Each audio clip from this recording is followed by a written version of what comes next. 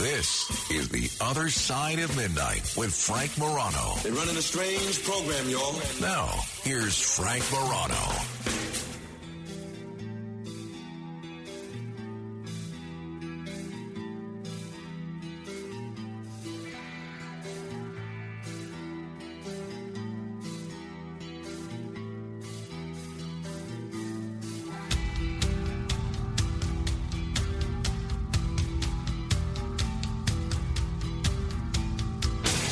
There are some segments that we do on this show, and I'm left thinking to myself, and sometimes I actually say, has it been a week already? I feel like we just did this.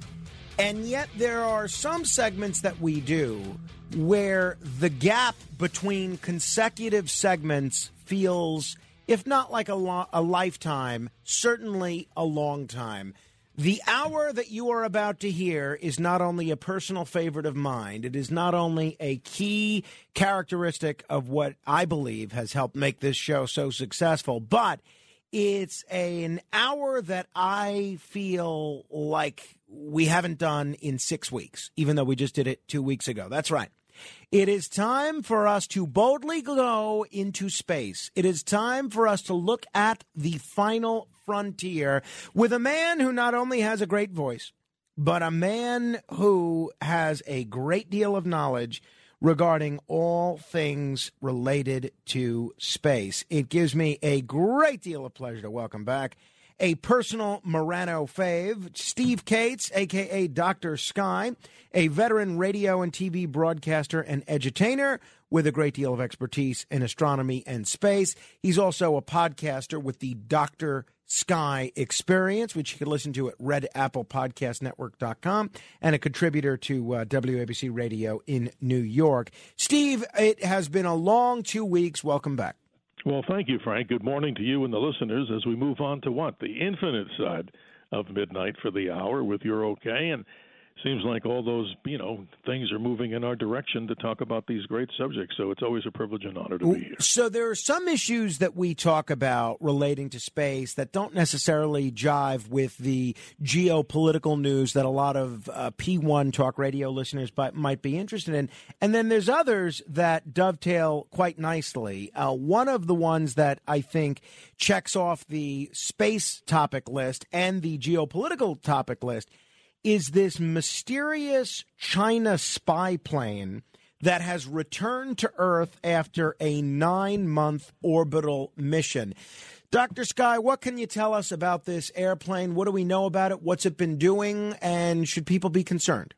Well, first of all, Frank, it's interesting to talk about this because it looks like China seemingly copies so many of the different form factors. If you look at some of the military aircraft, like the F-22 Raptor, if you look at their version of that, it looks as if somebody took the plans, whether they got them clandestinely or just simply, copied them. And what does it have to do with the space plane?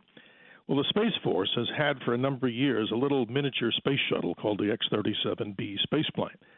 And its mission is pretty much classified. We were told, I don't know how much we can believe, that its intent was to go up and test new rocket-type engines called xenon power. But now we find out that China has a similar type of space plane, maybe not exactly the same form factor, but it's been operational in space now for some 276 days on its second flight. Back in October of 2022, the space plane somehow, or whatever we call this thing, Chinese space plane technology, ejected something into space, maybe a small surveillance satellite, out of the space plane. And they also claim, that is, our reconnaissance and intelligence tells us, that apparently it docked with a small object, which we know from the NORAD side of the equation, called Object J. How general can you be, right? So what's interesting about the Chinese space plane, who knows what it's really up to? Now, some theories, not to go on the jingoistic war side of the whole thing here, but some say that its real intent up there is not only to test, new propulsion systems, but that it also has this grappling hook on it that it can actually go next to a satellite, maybe pull in a satellite, or who knows, maybe there's some other nefarious things on there. When you have a grappling arm, you can do a lot of things, maybe damage satellites, but let's not jump to conclusions. But the point I'm trying to make here, very simply, I think it's coming across loud and clear, is that China has advanced so quickly in so many forms of space exploration, it's just mind-boggling. Take a look at the Mars mission that they had. They were the first to do all three types of Mars events, meaning they sent a space probe, they sent a descent module, and they had a rover come out of it, not in a long time period, but all in one fell swoop. So whatever they're doing in space, and by the way, here's another quick side story many people may not know. They examined every single frame of the new satellite launched, of course, the big one that Elon Musk just sent up with Starship. They examined every single video frame to see what went wrong there, because they're also developing, very simply, some very high-powered rocket engines, just like the Raptors that are on the Starship and Elon Musk rockets. It's really interesting what they're doing in space. It certainly is. And by the way, I was remiss in not giving our telephone number. If people would like to ask Dr. Sky a question, you could certainly do so at 800-848-9222. That's 1-800-848-9222. In terms of why China is becoming so aggressive in terms of being a space-faring, space-exploring nation when that wasn't necessarily their interest years ago. Do we have an idea? Something tells me it's not all about science, that they have, I don't want to make it sound too sinister, but they have some sort of ulterior motive other than just exploration. Are there theories about why China has gotten so aggressive in space exploration? Well, I think you've answered it pretty much. I mean, in your opinion and many other people's opinion, they're doing things to protect their homeland and also maybe, take homeland or take other people's homelands, I should say. But the interesting thing about it is it's done in a different way. Like, look at the whole Taiwan situation, which could take hours, and I'm sure you've had great guests talking about the potential or the nearly coming invasion by the People's Republic of China to the island nation of Taiwan. But in the space arena, I think they do it primarily for the military side of the equation, because remember, most, if not all, of what China does in space is not a civilian type of space program like we have here when we have what Starlink is doing, Elon Musk with the whole program of SpaceX, and also Jeff Bezos with Blue Origin. So I think it's more for the military, because their space station, which is Tiangong, and by the way, I just watched it the other night. You can see it just about any clear night. It sails across the sky as a bright star-like object. And when I point that out to people, like friends and neighbors, they go, "Oh, no, that's an airplane." I said, "Oh, no, that's China's latest monster spaceship." So I do think they're doing it for surveillance. They're doing it for many military reasons, all because it's under the house of their military and the whole military doctrine. And we're going to get into what you can see coming up with our live sky report shortly, Sure. But how do people know if something they're seeing in the night sky, obviously you've got a little bit more of a trained eye than most of us, but for people that are looking up and see something, how do they know if it's a space station like the one that you described, or an Sure. airplane or something else? Well, good. It's a very good question, Frank. But here's the simple thing. I look at so many things in the sky, and I see them, and many times they could be aircraft. Not necessarily do all aircraft have, positive blinking, flashing lights. If they're way up in the sky, you may not be able to discern that. But the simplest way to do it, and I always promote this website because it's a free thing and everybody should put it on their phone, and I'm sure many have, it's just heavens-above.com. You get the screen, you put in your city, where you're located, and lo and behold, voila, you've got this whole listing of spacecraft that you can see, and always go to the ones that are brighter in magnitude. And making it simple, the higher the number in magnitude, in this case on the plus side, is fainter. So you want things that have like a 0 or a negative number in magnitude. In the space station, my goodness, it's as bright as Venus many times. Tiangong is easy to see, like I mentioned, with the naked eye. It gets as bright as some of the brighter planets, but it's really hard sometimes to tell because, remember, the thing's going 17,000 miles an hour. But the simplest and easiest way to answer it is these spacecraft seemingly have steady light, not like the flashing and blinking lights that you'd see on most aircraft. 800-848-9222. That's 800-848-9222. Let me begin with John in Freehold. Hello there, John. John, we got you? Good morning, John.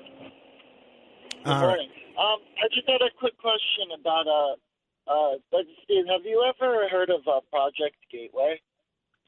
Yes, I have. If you're referring to the space station that's to be built on the outside of the moon as a gateway to when the astronauts go to the surface of the moon, if that's what you're talking about, it would be a space station in orbit around the moon as a transition point, so they don't have to do the long-duration mission back to the Earth. Is that where you're going with that, or that's what I would call it? No, there's actually a different project. Oh, I'm sorry. sorry, it was done by the CIA, but they figured out that using binaural beats, 2 different frequencies in each ear, it'll activate your brain, and you're able to enter different dimensions. I was just curious if.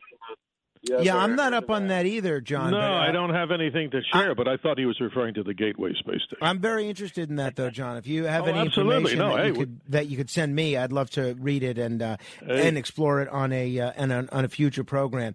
800-848-9222. Good question. I did want to ask you about this, Steve, and I think John Catsimatidis might have asked you about it on the Cats Roundtable Sunday morning, and that is this recent reports of ancient riverbeds on Mars, and there are all indications are because of this Mars Perseverance rover that there could have been water on Mars a long time ago that was very similar to the kind of water that we have on Earth. What do we know about this, Steve? And are we seeing, in looking at Mars, Earth's distant future?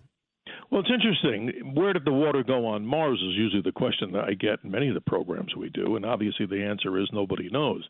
But the recent revelation by this particular spacecraft, Perseverance, it's traveling through an area called Gale Crater, and they did this for a reason. They looked at all the topographic images that were taken by orbiting Martian spacecraft, and they said, over here is an area that looks like it's the bottom of a delta or a riverbed. Now, I can't say, nor can anybody actually confirm that they've drilled and found, flowing water there. But the remnant of that whole, story of where water came or maybe was on the surface of Mars definitely is more likely to be in that shallow area like dry clay or rock. So what they think they found is evidence of a real true riverbed that's on the surface of the planet Mars. As I mentioned to Mr. Catsimatidis on the show, the interesting thing is, if there is water on Mars, it's more than likely subterranean, and that's going to take a long time for exploration. But the answer to the question of where did the water go on Mars, it's more than likely, Frank, that a large asteroidal object slammed into the surface of Mars. The deepest depression, if you look at a Martian globe, is a region called Hellas, and that's more likely the remnant of a large asteroidal body that slammed into the surface of Mars. And at that time, maybe hundreds of millions of years ago, we're not sure, may have vaporized all of the water on the surface in this giant, nuclear explosion. And now revelations are talking about one of the 2 Martian moons, the 2 that were discovered in the Washington, D.C. area in 1877 by Asaph Hall. One is called Phobos, a strange object that may have a more hollowness to it. But the one that they think might have come from an impact, and it actually came out as a piece of Mars, is the other small Martian moon called Deimos. So we don't know if there's water. It's probably under the surface. 800-848-9222. William is in Westchester. Hello, William. Hi. Back in the 50s, high-altitude bombers used to be used to launch rocket planes. Wondering, at high altitude, you've overcome the effects of gravity. Why not routinely launch satellites from high-altitude planes? And for that matter, modules could be launched to support a moon base, sending up supplies and equipment. Why don't they ever approach that William, strategy? they've tried it, and actually they had an experience where one of the 747s that was actually equipped with a satellite delivery system, but unfortunately the funding ran out. But if you really think about it, it's really not the most economical way to launch satellites into space. Still, if you look at how much it costs to lift, say, 1,000 pounds into space or 200 pounds into space, it still goes with the ground-based chemical rockets that we have today. But it's interesting, if you look in the history of aviation, I'm studying this and actually was a big fan of the pilots that flew this. It was the XB-70, the most amazing bomber that the Kennedy administration actually got funding for 2 of these. And I'm so near and dear to that topic because if you take a look at an XB-70 Valkyrie, I have one on my desk here. I know a long time ago, William, I had an interview with one of the test pilots there, and they were going to use that particular platform not only as a nuclear bomber. Curtis LeMay wanted to see it, but Robert McNamara wanted to cancel it because he said we're wasting our money of launching anything off of an airplane like that or dropping bombs because of ICBMs. But if people take a look, Frank, at the XB-70 Valkyrie, I'm kind of really stuck on that airplane because it flew at Mach 3 or more We had the honor of knowing the different pilots that flew it, and one of them sadly had an in-flight accident back in June of 1966. A good friend of ours, Clay Lacy, who owns one of the biggest private jet corporations in America, he was a pilot on this Learjet where they got somewhat semi-okay to have all these GE engine jets fly together with the B-70. And this gentleman who flew the F-104, they all got kind of close. The vortex of that giant aircraft, William, this is fascinating. Joe Walker got caught up in the vortex of that. It slammed itself into the B-70, tore it to pieces. Oh, my. And it crashed, and my brother, with his whole group, photorecon.net, if you want to see some great aviation stories, they actually went to the crash site and still dug up, I have it here on my desk, some of the titanium pieces of that. So they actually put a little memorial out there to those two pilots that crashed. Could you imagine this giant 276-foot-long monster bomber coming down out of the sky in flames and pieces? And one of the guys got out, but Al White, this is really quickly, I'll mention it, he hit the ground when the chute system didn't work inside this encapsulation module. Ed, get a load of this, 42 Gs. Can you imagine hitting the ground? No, I can't. He survived. But anyway, William, I know that's a long answer to a good story, but the reason they simply don't use this type of aircraft to launch rockets, it's not as economical as you would probably think. And this has been tried with I'm trying to think of the guy who's the billionaire. See, I'm losing it here. The gentleman who had the big 747s, he had the airline. Are you thinking of Richard Branson? Yes, sorry, I couldn't think. He had this aircraft, the 747, that actually tried to do this, but I don't know if funding ran out or it wasn't as economic. But the bottom line is we see chemical rockets still. Just ask Elon Musk, and he'll show you the numbers. It's still more economical to do it from the ground than up there, even though the atmosphere is conducive to launchers. Since you mentioned that era, the Cold War, the 50s, some of the people involved, you even mentioned nukes. There's a forgotten aspect of American history, which we actually didn't come to learn until about 20 years ago. But I have to think it's one of the most fascinating what-ifs in American history, and that has to do with Project A119. If people are not familiar with this, Steve, what was Project A119? Well, let's start off with the answer goes like this. When we found out, that is America, that Sputnik was launched. And by the way, when people saw Sputnik in the sky, in other words, if you see something over your head, like you see bombers would drop bombs, people, of course, have right to be nervous and scared or prepared. Well, when you had this thing from television at the time and radio saying the Soviets have now put up this spacecraft called Sputnik, you aren't actually seeing the Sputnik satellite. It was so tiny. But it was actually the Semyorka rocket, which was the booster rocket that you saw going around the Earth. But here's the story. Since we were so concerned, if not the word nervous, about what the Soviets could do, oh, my goodness, now they could drop an atomic bomb on our head, they thought, and they probably could have. So Project A119 was this concocted project, kind of crazy, and it goes back to authors. This is bizarre. I read this, and I had to read it 3 times and check it. Apparently, the plan was this.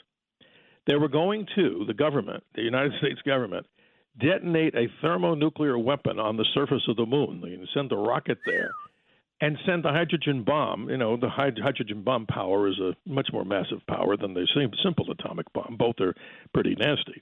But they would fire a rocket to the moon along the terminator. And what's that? That's the light and dark line you see on the moon. If you have a telescope, the shadows are best and you're in love. They would detonate this hydrogen bomb for the main purpose of, quote, scaring the Soviets to know that we weren't a bunch of dummies, that we had the capability to actually do things and destroy things. Now, the Soviets, being smart too, they had a similar plan known as E4. But what I was so amazed about is one of the authors of the original project that we talked about, A119, was none other than Carl Sagan. Go figure. Isn't that a bizarre thing? And I want to be clear, this plan to drop a thermonuclear weapon on the moon, this is not science fiction. This is not conspiracy stuff. This is fact. This is fact. Now, this is so bizarre because think about this, everyone listening to this. Pay attention to this because you already know this, but here we go. I'll say it for the record.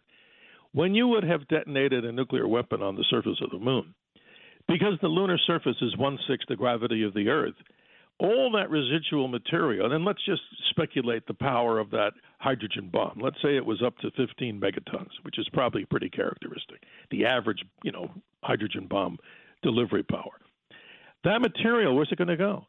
So you're going to send fragmentation all up out of the lunar surface since the gravity is so weak. Where's it going to go, Frank? It's going to spiral out, since the moon is going around the Earth, into this long tendril, like a long snake of debris.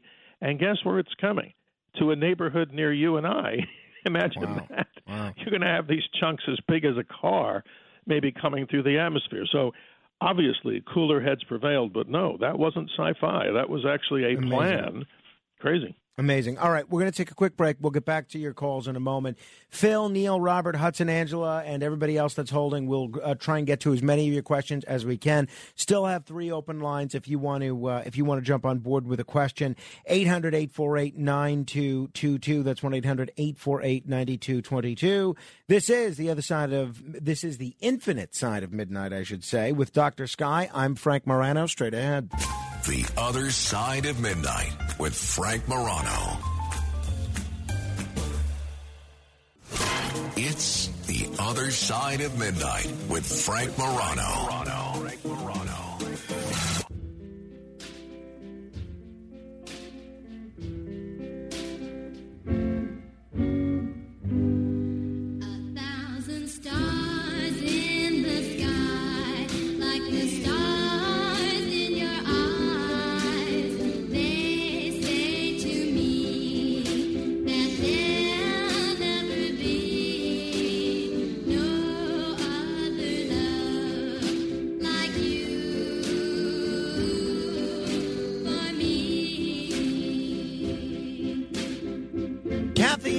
Singing 1,000 Stars. We have the man that knows the stars as well as anyone on radio. He certainly sounds better than anyone on radio. The one and only Steve Kates. We call him Dr. Sky. If you're interested in some of the subjects that we're talking about today, you're going to want to check out his podcast, The Dr. Sky Experience, which you can listen to on Red Apple Podcast Network.com. That's redapplepodcastnetwork.com. A lot of people queuing up to talk with you, Steve. Let's try and get to as many of these as we can. Our buddy Neil is in Staten Island. Hello, Neil. Hey, Doc. You're the Good best morning. doctor in the world. The only doctor I could talk to without worrying that you're going to put on an examination glove. Hey, I love you, Neil. How you doing there? I got a double question for you. Yes, sir. Number one, when Reagan was president and the Russians started with the space stuff, he scared them by saying, we have Star Wars and we're going to send up ships and actually control space so we could shoot down anything they have. Did that ever really happen? Absolutely. And that was the main reason that I think the whole thing fell apart with the Soviet Union, too, because President Reagan, as you mentioned very accurately and correctly, he talked about we have the capability now to do things that are just literally like science fiction, but they're not. They're reality. So things, of course, that we'll never be able to know about. I mean, there's certainly different type of weapons. They developed what they call kinetic energy weapons, Earth language. You had these objects that were in space that you could fire. And one of the projects was something called Rods from God. I know this sounds like science fiction. They would have this satellite in space that had the capability of firing, and any of our Army friends out there, I'm an Army veteran myself, might know this if they were artillery or tankers. Inside some of those projectiles, they have these flechette-type little missiles. They're made out of like solid tungsten. Well, what Rods from Gods were, or Rods from God, that a spacecraft in space wouldn't have to use any type of atomic weapon. It would be able to fire from space one of these like larger-scale tungsten rods, and it would come through the atmosphere at such great speed, and it would just obliterate anything without using a chemical weapon or even an explosive charge. You could add an explosive charge.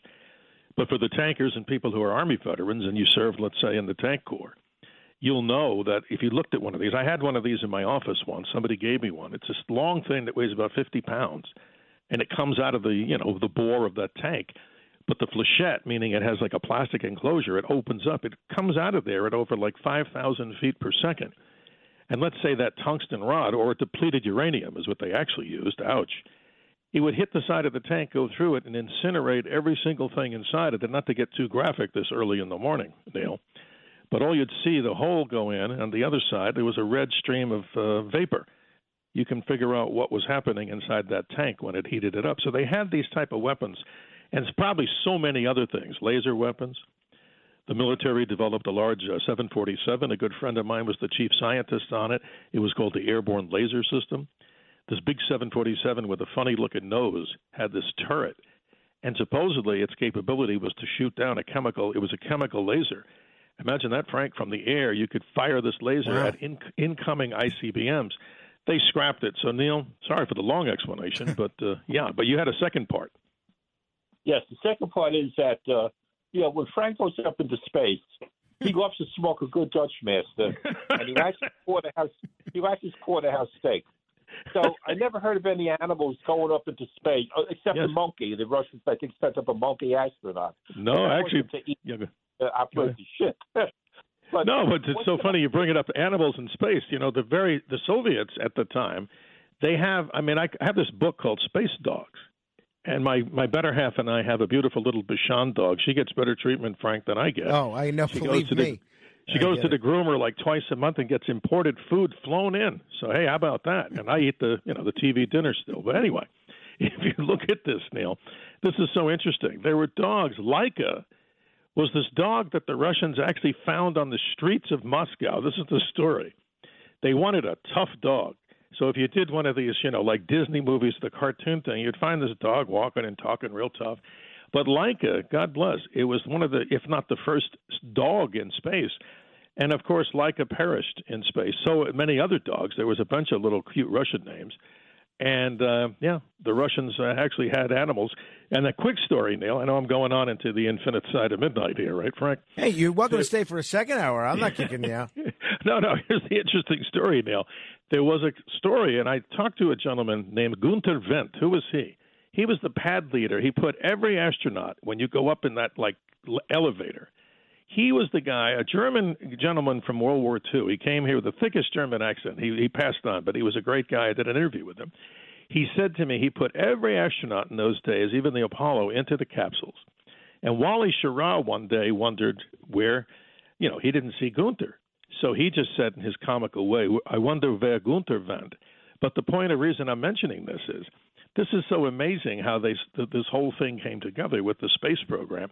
They had these monkeys, or small little, I guess they were just monkeys, and apparently some of them got a little wild. So some of the congressmen and senators came down there, and they were praying that the monkeys would be nice and wouldn't do anything foolish or bite them because they wanted funding. So this isn't a family program, so I'll say it the politically correct way. Apparently what happened is one of the congressmen or senators got close to the cage, the monkey actually scooped up some excrement and threw it at one of the members of Congress. So somehow they still got their funding, but I don't know. Maybe the monkeys knew something. Hey, but in terms of Neil's question about what astronauts generally eat in space, right? Do you have any idea what the diet of an astronaut is like? What kind of food they're eating? Well, I do know this. They still use Tang. No, I'm kidding. Of course not. Hey, I like Tang. I did too. But anyway, seriously, I'm not too sure what that diet is, but it's not the kind of miserable food that they had in the early 60s and 70s. This obviously has the ability, I'm sure, to create nourishing meals. But you have to do this. You have to have meals, I gather, in space. And let's be, real easy on how I say this here, politically correct. You have to have low residue meals in space for obvious reasons. Because the toilet system on the ISS, this is actually comical to some and sad to others. They replaced the toilet a while ago with like $1 million toilet. Imagine that, if you had paid monthly payments. But the reason for the $1 million toilet is you have to make a perfect seal, and you know the rest of the story of how it goes. But in space, you want what? You want low residue type meals. So I would gather, I'm not, the person who understands that side, the dietitian. But you have to have low residue type stuff. You don't want stuff that's going to cause a lot of harm, because when stuff floats around up there, that's not a nice experience. Oh, no, that's for sure. One of the issues you first brought to my attention, and I suspect the attention of many of our listeners, and I really never even heard the term before, if I heard it, it went one ear and out the other. It's the solar cycle that we're now in, Solar Cycle 25. Correct. And there's a lot of people saying that solar activity may peak a year earlier than we thought. Remind folks what exactly is Solar Cycle 25. What does that mean? And where are we with respect to it right now? Well, every 11 and a half years or so, the sun supposedly seethes and then kind of, up and down, this ebb and flow of sunspot activity. But here's what's happening. Solar cycle 25, since you go back and multiply it out, that's how long we've been tracking solar cycles. But if you look at the age of the sun, Frank, 4 billion years, we've only just scratched the surface. So what's happening right now as we speak, the live report, the sun just belched out an M9.6 flare just hours ago. And I'm going to build this up here, but it's not dramatic. It's fact. There's a massive sunspot group that's coming around the southeastern edge of the sun. It already blew out a massive flare when it wasn't even on the visible side of the sun. So a few days from now, maybe tomorrow, I'll get the solar telescope out, and people just go to spaceweather.com. If you do that right now, you'll be able to see the live image. It might be on the left edge of the sun. But what's happening is these sunspot chains, when they snap, the magnetic fields can be unstable. The M9.6 flare that just happened hours ago actually induced some static and some interference over North America for HF frequencies. So if you're flying, say, from Los Angeles, New York to like London, or you're flying the bigger routes, let's say Los Angeles all the way to Kuwait or Dubai, you're going up near the poles. So HF radio is being interfered with, the higher frequencies. But here's something interesting. There was a massive event on the sun on April 24th, and I think we talked about it in our last adventure here on this Infinite program. There was this massive event on the sun which causes the auroras to be seen lower latitudes than probably anywhere. People in Florida were seeing them. But it wasn't because of a sunspot group. There are these things that float above the sun. They're massive fields of cooler material called filaments. And if you see these images, with these solar telescopes, you see these big black lines. Some of them are as long as the distance from the Earth to the moon. When one of those filaments, Frank, comes up above the sun's atmosphere, supposedly, that's what they call it, and slams back into the sun, all that energy that's released is a different type of flare. It's called a Hyder flare. So that was the culprit behind the big event that happened on the April 24th date, causing a geomagnetic storm of about a G4, almost maybe even a G5.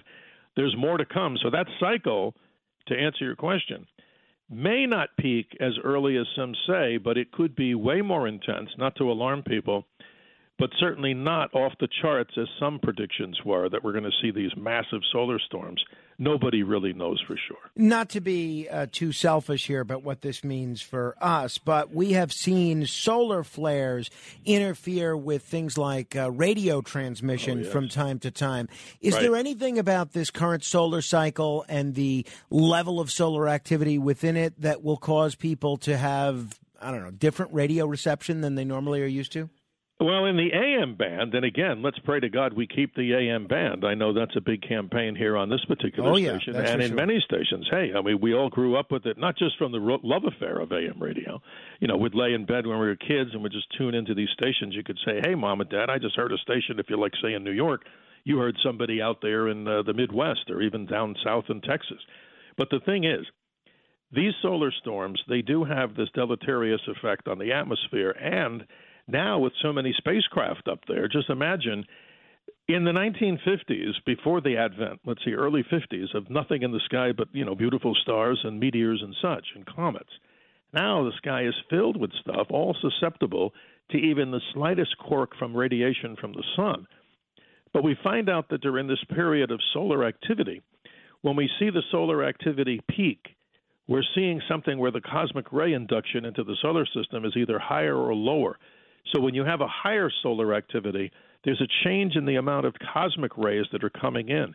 So the sun, even though it's peaking, could have a good effect on us as far as giving us less of these cosmic rays that can be really dangerous for people who fly in airplanes all the time, too many times. Wow. You're getting slight radiation, not to scare people, not to go on a commercial airplane, but there's rad detectors that one group has where they can actually tell you how much radiation you're getting if you're punching way above that precious atmosphere layer. Think about it this way. Many have described the troposphere, where the weather sphere of the Earth. If you took an apple, the troposphere is only as thick as the thinness of the skin on an apple. Isn't that incredible? That precious layer is that thin, and that's so much vital for us to breathe and protect us from the ultraviolet that comes from space. That is for sure. 800-848-9222. 800-848-9222. That's 800-848-9222. Phil is in the Boogie Down Bronx. Hello, Phil. Yeah, hi. I've got a question for Dr. Sky. Good morning, sir. Thank you. Concerning the two theories of the universe, the two prominent theories, you've got the steady state theory and you've got the Big Bang. Yeah. I understand the battle is still raging on, and they're trying to rework the cosmological constant one way or the other. What's the latest developments? Do you know of anything interesting? I can answer this. No, Phil, your question is absolutely wonderful. And in the time allotted, here's what I would say. Fred Hoyle, a scientist, came up with the concept of a steady state theory, which was counter to what we know of a Big Bang, and I call it the Big Expansion because it wasn't really a big bang. It was an expansion out of nothing. So what we're talking about here is very interesting. What we're trying to define in physics and quantum physics, this is the conundrum that even Einstein couldn't even figure out. We're trying to take the special theory of relativity and general relativity, which that pretty much has been proven to be accurate. You know, speed of light, the excess, what's beyond the speed of light, we're really not sure.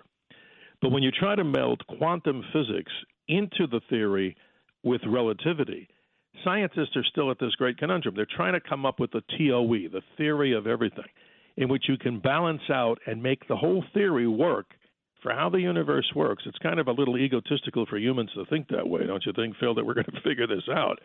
Because it's so complicated. So how do you get quantum physics to work in the general relativity side? That's the difficulty in space right now. In other words, what we're finding out is that 1 and 1 may not be 2 in the simple math thing when you're talking about quantum physics. And the final thing I'll mention, Frank, to Phil, is this is very interesting. Now we're seeing evidence that this whole concept called quantum entanglement, very detailed subject, simply means this, that now Einstein may not have been totally correct in saying that nothing can exceed the speed of light. It's that if you had a switch on one side of our galaxy, let's say the whole thing is 150,000 light years, you would take that light beam 150,000 years to go to the other side. But in this concept called, it's just so amazing that it would happen instantaneous. So what's the mechanism that's driving it if it's not light? Something that we don't understand in quantum physics called quantum entanglement. There's many realms to discuss and many dimensional planes.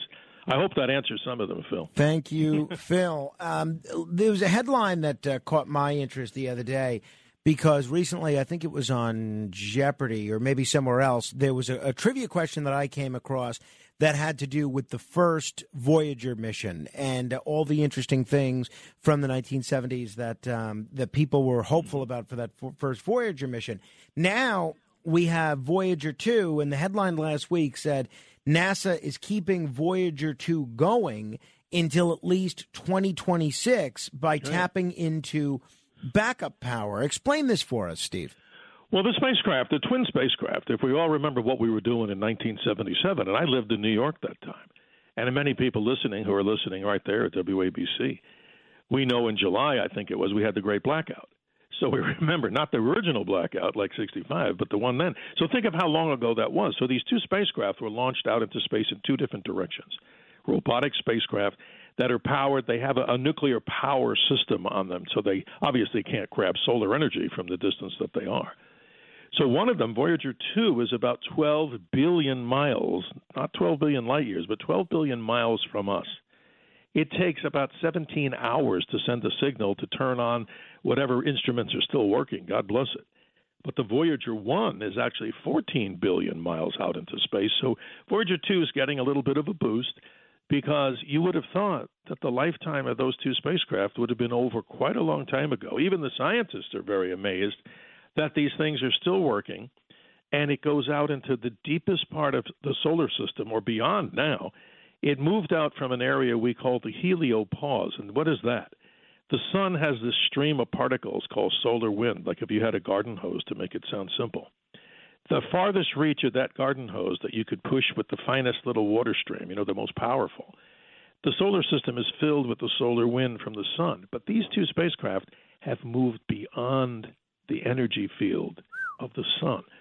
So they're headed out into space. And I forget the exact, I'm a sci-fi lover too, but one of the Star Trek movies. Oh, Star Trek, the motion picture. There you go. And it took what? It turned the thing into this object.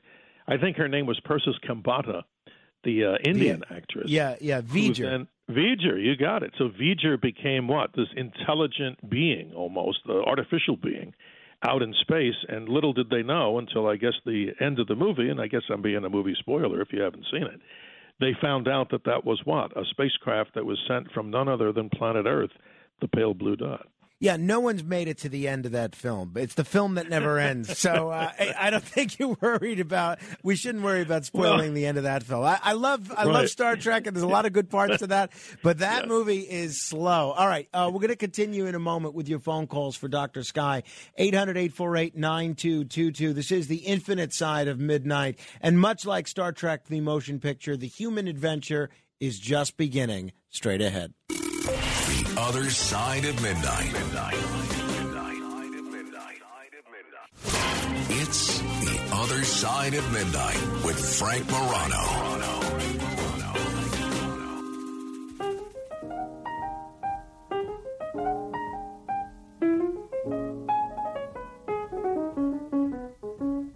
Blue moon, you saw me standing alone, without a dream in my heart, without a love of my own. Blue moon, you knew just what I was there for.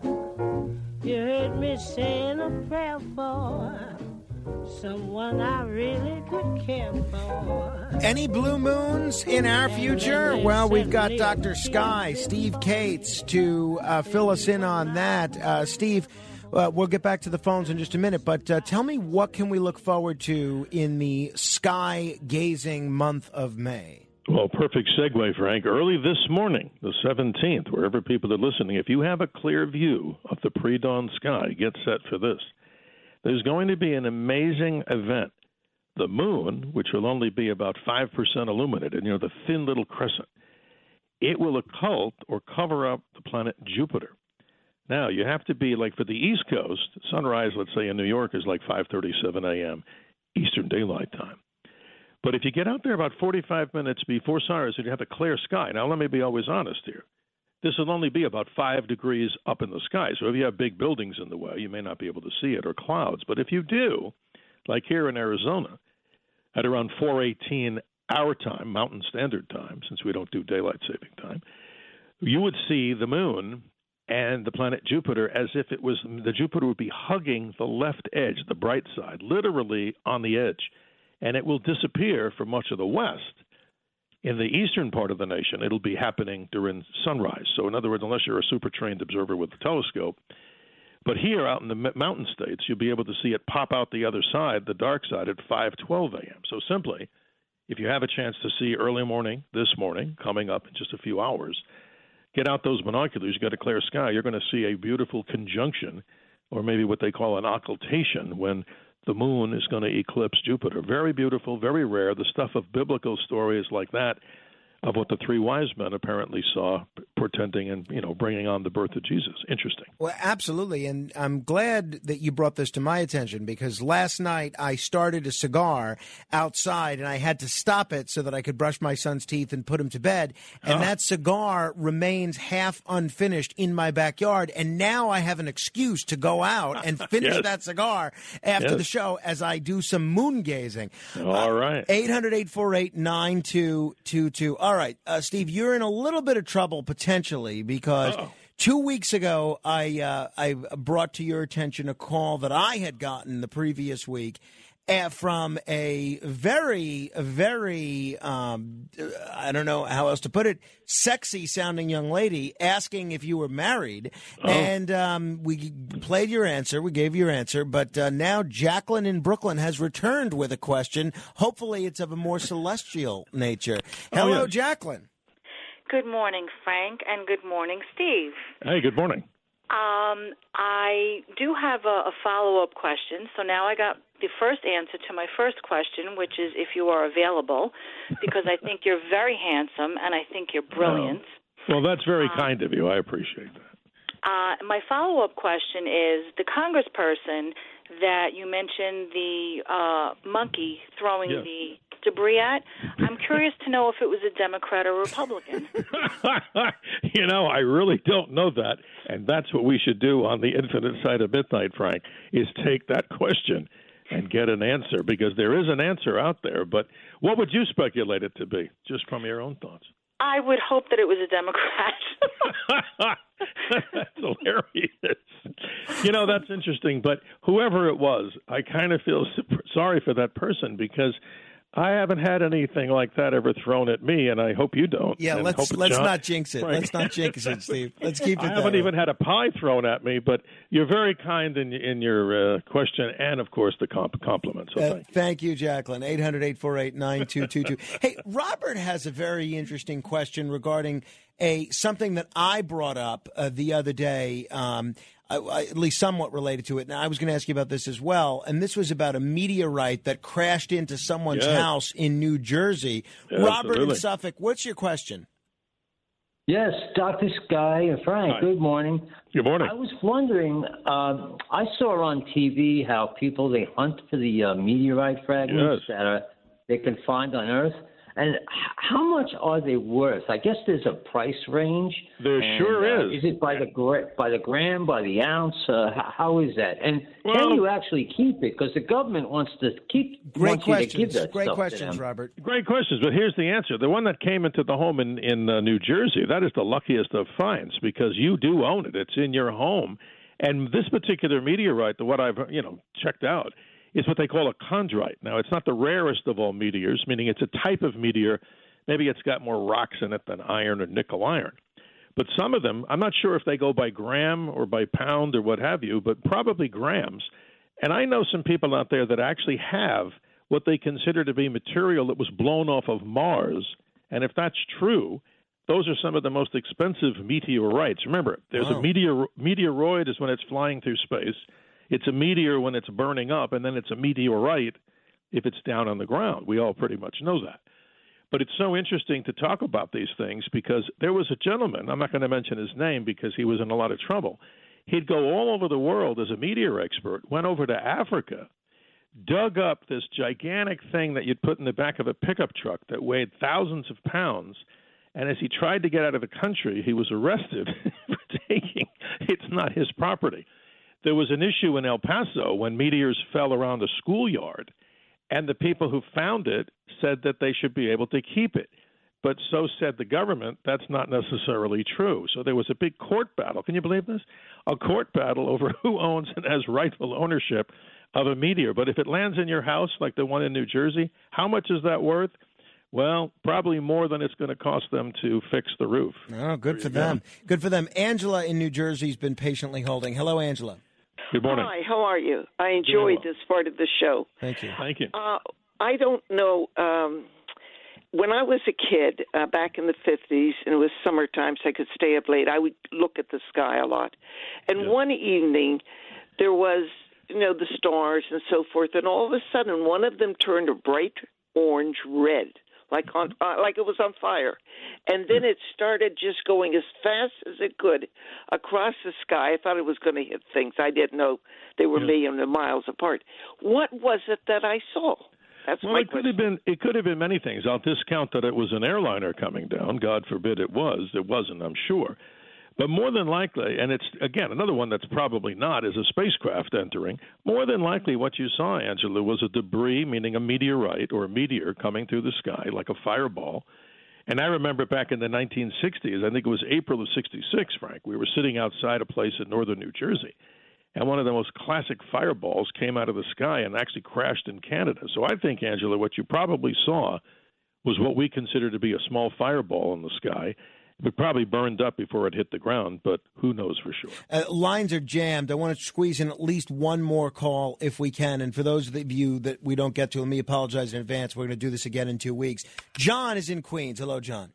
Good morning, John. Hello, Steve, my old friend from 1977. There you go, brother. How are you? I love you.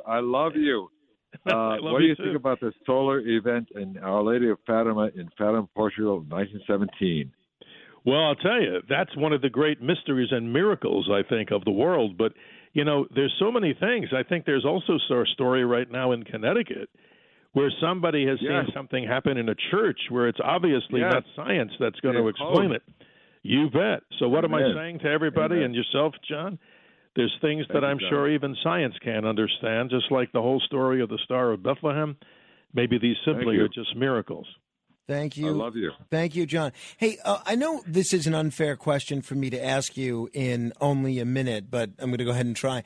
We've been doing a few segments presenting different sides of the chemtrails debate. People that think they're totally bunk, or people that think they're the result of some sort of geoengineering. Have you looked at this at all, and do you have a theory that you care to share? I have, and I'm going to go on the side. I know many people may not like me for this. We may lose our Gallup poll here this morning since we're getting a lot of positives here. But here's what I think. I would think this country would be horrible if it was that nefarious that it was actually injecting poisons into the upper atmosphere. I've talked to so many pilots and interviewed people on this. But you know what, Frank? I'm always open to listen and learn so much more, because not everybody knows everything. Just like John talked about miracles and strangeness. It's true. But it's always good to be with you on this particular edition of what we call the infinite side of it. Check out Dr. Sky Experience, RedApplePodcastNetwork.com. Keep reaching for the stars, but keep your feet on the ground.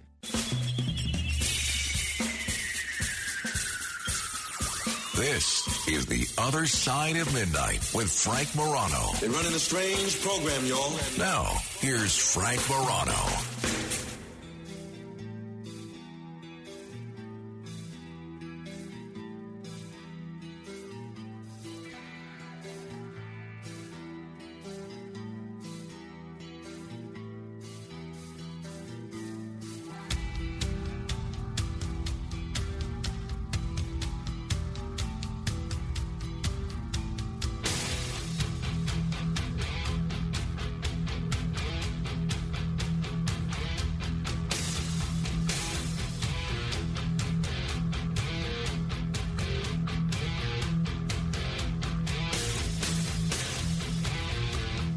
What age do you move out of the house?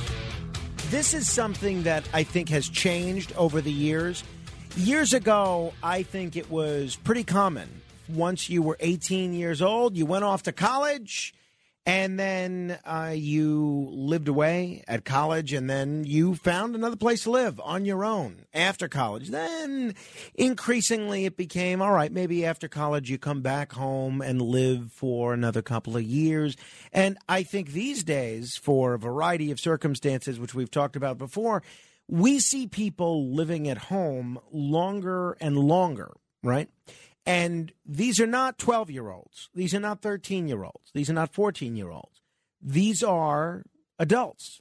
These are adults who can vote, who in many cases can purchase a firearm, who in many cases can purchase tobacco products, who in many cases can drive, all legally.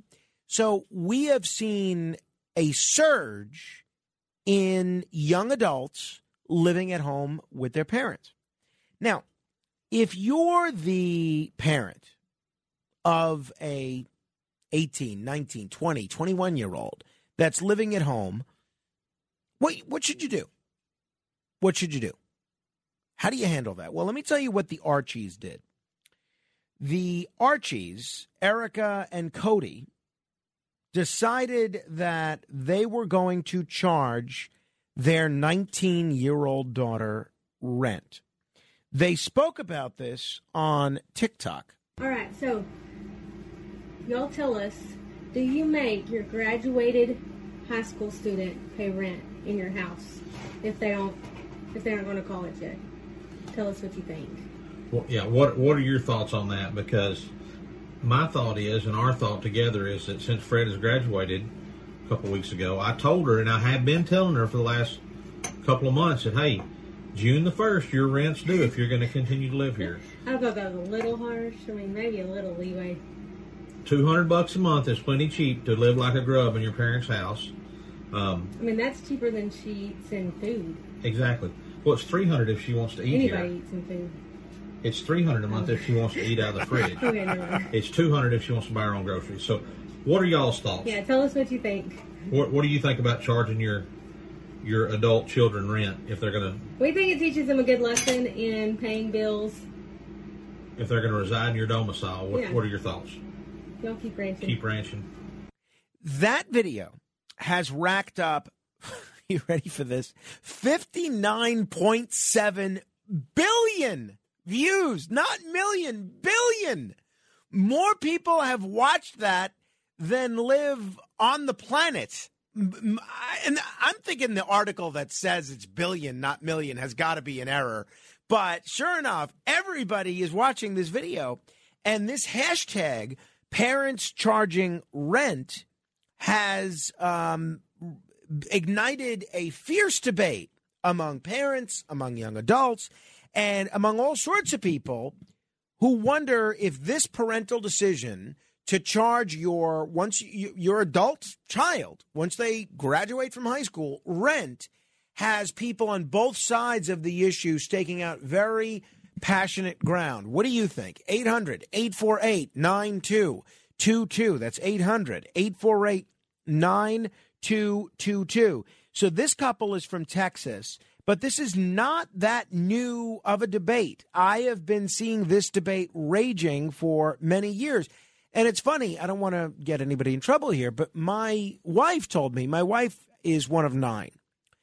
And my wife told me that when she and all of her siblings turned, I think, 18, maybe even a little younger, but I think it was 18, they were expected, all 9 of them, to pay rent.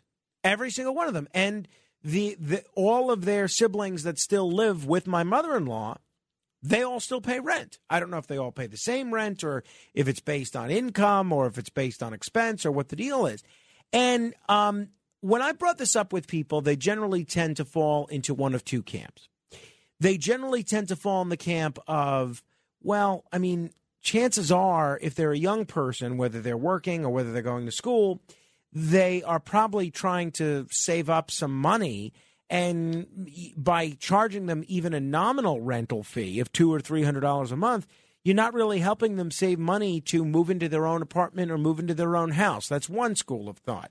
And I'll be honest with you, that's the school of thought that I tend to be closer to. The other school of thought, as you heard from the Archies there, is that this teaches a level of responsibility. This teaches a level of independence. This teaches them that they need to pitch in.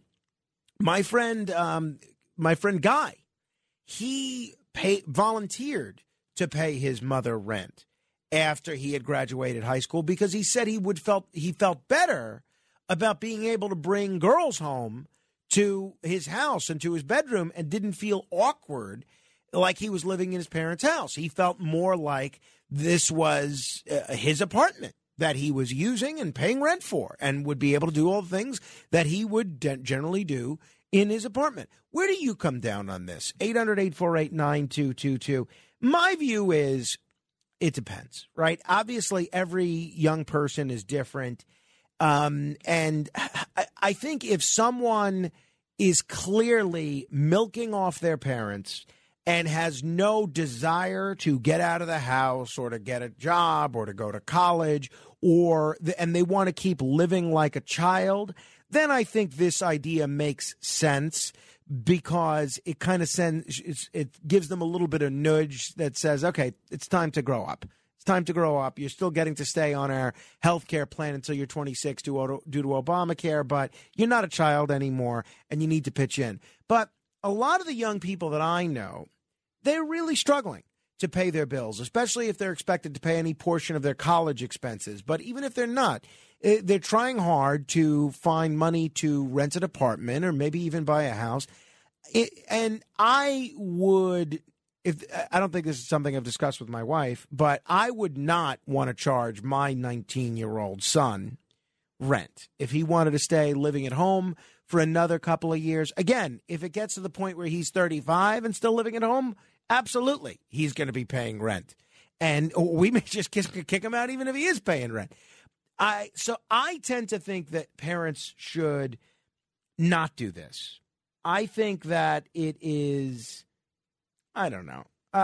Look, I get what they're trying to do, and I understand what they're trying to do, but I kind of think that I think it's mean a little bit. One person tweeted in response to this, I don't know, my parents did this with me, and it almost ruined our relationship.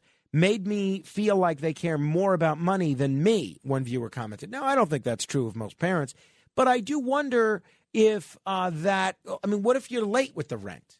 What are you going to send, you're going to start putting their stuff outside? Are you going to go to collections?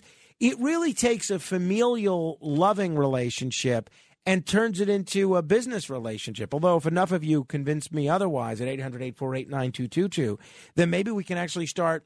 Carmine's going to be 19 months old in a month. Maybe we can start charging him rent at 19 months. He's got money, right? He could pitch in. It's costing us a lot of money. 800-848-9222. Matt Blaze, you have a thought on this? Yeah, I don't believe in it. I would never charge my kid rent.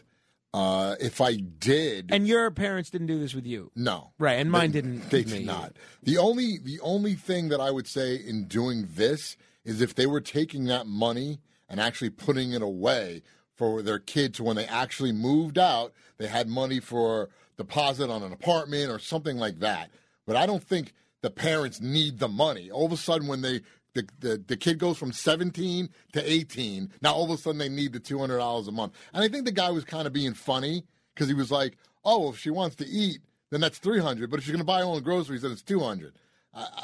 That's what it sounded like, and maybe they're really doing it. No, I don't know. I think I got the sense that he was sincere. That with he was that whole thing. Yeah, $300. That's food inclusive. $200 right. If you're on your own. By the way, Alex Barnard informs me it's not that video alone. The video has 797,000 views. The hashtag parents charging rent. That's the one that's in the billions. Yeah, so it's not just that video alone. Thank goodness. Hey, let me tell you what's coming up. In a moment, you're going to hear from Hadley Arkus. He has a very interesting view that I don't know that we've talked about on this show before. He's a conservative, but he's not an originalist. He's got a new book out that says conservatives need to go further than originalism into something called natural law. Believe it or not. And the next hour, we're going to get into censorship, vaccines, a bunch of other things with Dr. Naomi Wolf. She was once suspended from Twitter. I think she's back now. But we'll get into why she was suspended from Twitter and some of her thoughts on what's happening in the world today. Melvin in the Bronx, what do you think about charging your adult child rent? It develops fortitude, the concept of building your family by being a productive member and contributor. When you go work for somebody else, you are enriching them. So what's the difficulty in enriching your own family? You're living under the roof. They brought you in this world. They changed your diaper, fed you, and everything else. Now, as you mature yourself, you accept responsibility and be a productive member of the society that you're in, because the most basic organization out here is the family. So what you here for? You want to leech? No. You're going to be a contributor, and you will help pay these bills. Because that's the reason why a whole lot of people are broke, because they refuse to contribute and be a productive member of the family unit. Anyway, I'm a firm believer in home ownership. Melvin, thank you. You broke. Thank you, Melvin. I see what Melvin is saying, and I can't dispute what he's saying. I think he's on the same side as the Archies and the same rationale. I just think that what this actually does by not giving that child or young adult, I should say, the means to sock away a little bit of money for savings, I think it actually keeps them in the house potentially longer. And again, not that $200 or $300 a month is going to make the difference between them being able to buy a penthouse or not. I just think that, I don't know, I think you should be trying to help your child, unless they're leeching. If they're leeching, that's a different ballgame. Greg in Arizona, what do you think? Hi, Frank. I have a stepdaughter that is the textbook definition of failure to launch, and we gave her free rent for years, and it was going okay for a while, but then I realized things were, it was slipping because she was buying frivolous items, leading ridiculous lifestyle, and it was on our backs. So what did you do? I started charging her rent. Oh, and how did it work out for you guys? Well, yes, it's all right. It's a nominal fee, but it was on three things. She had to become self-sufficient, finish her education, and stop wasting money. That was like those are the three criteria. Well, has it worked? 3 years of paying rent now, a nominal rent, we got 2 out of 3. That's kind of like accomplished. But this is 30. Did I mention she's 33? Yeah, no, I get it. I don't think she's alone, unfortunately. So I think that a lot of people are in the same boat. If people have a child or a stepchild that's in the same boat as you guys were, would you suggest that your strategy might work for them? Well, you'd be saving the child from themselves. You have to. If they can't handle it themselves, you're going to have to do something. Something more from an adult perspective. So I think you're helping the kid. Well, let me ask you, Greg. Take somebody like Kenneth here, who's a young guy. You still live at home, right, Ken? Is that accurate? So he's working hard, working all sorts of crazy hours. He's probably paying on his own to commute to work every day, getting up early, going to bed late, in order to have a job, trying to build a career for himself in the radio business. He's working hard, right? So I'm sure he's trying to say I don't know what we pay him, but I'm sure it's not a king's ransom. He's working hard, saving a pittance of money so that he can try and get his own apartment someday. Should his mother or father be charging him rent, or is he sufficiently enough already a self-starter that he shouldn't be charged rent? Yeah, I think that's a whole different ball game here. I was giving you the failure to launch perspective. This guy's launching. It just needs a little boost from the parents. So, yeah, I would say that no, they would be contributing. The ulterior motive would be to ultimately get him out of the house, right? Right. Greg, thank you. Yeah, I think what Greg is saying, it kind of brings me to where I was at the beginning of this, which is it depends. It depends. If someone shows no desire to get out of the house, they're like Will Ferrell and Step Brothers, for instance. Yeah, okay, you charge some rent. It makes some sense. You have to send a message, and you have to change the mentality of the person. But if someone is living at home out of either cost effectiveness or convenience or whatever, and they're already very motivated, I don't think it's necessary, in my opinion, and it's not something that I would do with my kids. We'll continue with your calls on this a bit later. 800-848-9222. Let's talk Supreme Court and natural law with Hadley Arkes. My thanks again to Dr. Sky. I'm already being deluged with people that said this is one of his best appearances ever, so thank you. I'm going to forward some of these on to him. Hadley Arkes in the Supreme Court. Straight ahead. The Other Side of Midnight with Frank Morano.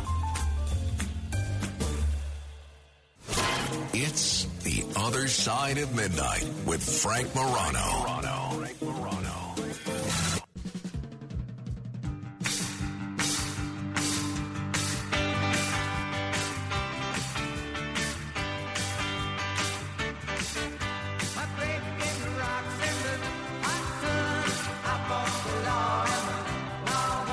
This is The Other Side of Midnight. I am Frank Morano. It seems like just about every issue in the world, whether it's an obvious one like a criminal justice issue, whether it's a somewhat less obvious one like a political issue, or even issues related to religion, the media, union organizing, cultural issues, education, it seems like at the end of the day, sooner or later, the Supreme Court is either heard on these issues or someone's asking the Supreme Court to hear these issues. And that has led to a whole bunch of debates over the last 50 years especially, but probably over the last 200 years, about the proper role of the Supreme Court in America and the proper role with respect to the Supreme Court and the other branches of government and how that was intended to be framed under our Constitution. Well, someone who has been speaking out about constitutional law issues and teaching people about constitutional law issues for a very long time is Hadley Arkes. He is a professor of jurisprudence and American institutions emeritus at Amherst College. He is a legal scholar par excellence, and he is the author of the new book, Mere Natural Law, Originalism and the Anchoring Truths of the Constitution. Mr. Arkes, it is great to talk with you. Thanks so much for joining me. Thanks for having me. It's Frank. Let me begin with your book. Your book is called Mere Natural Law, Originalism, and the Anchoring Truths of the Constitution. I've heard a lot of arguments in favor of originalism over the years, and basically it goes something like it's the job of the Supreme Court to interpret the Constitution as written, and it's not the job of the justices or any other federal judges or even state judges to insert their own preferences. You interpret the statute as written, you interpret the Constitution as written.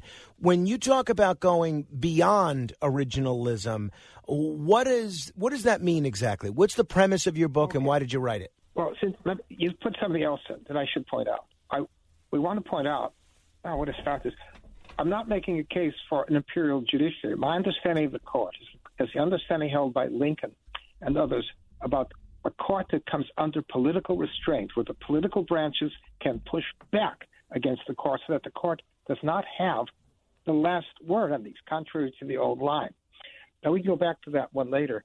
But the point about mere natural law is really as an offset to what we've been offered as originalism, with a rather truncated originalism, confined to the text, and forgetting the fact that the American founders drew their understanding of the founders of the Constitution from principles that were there before the text.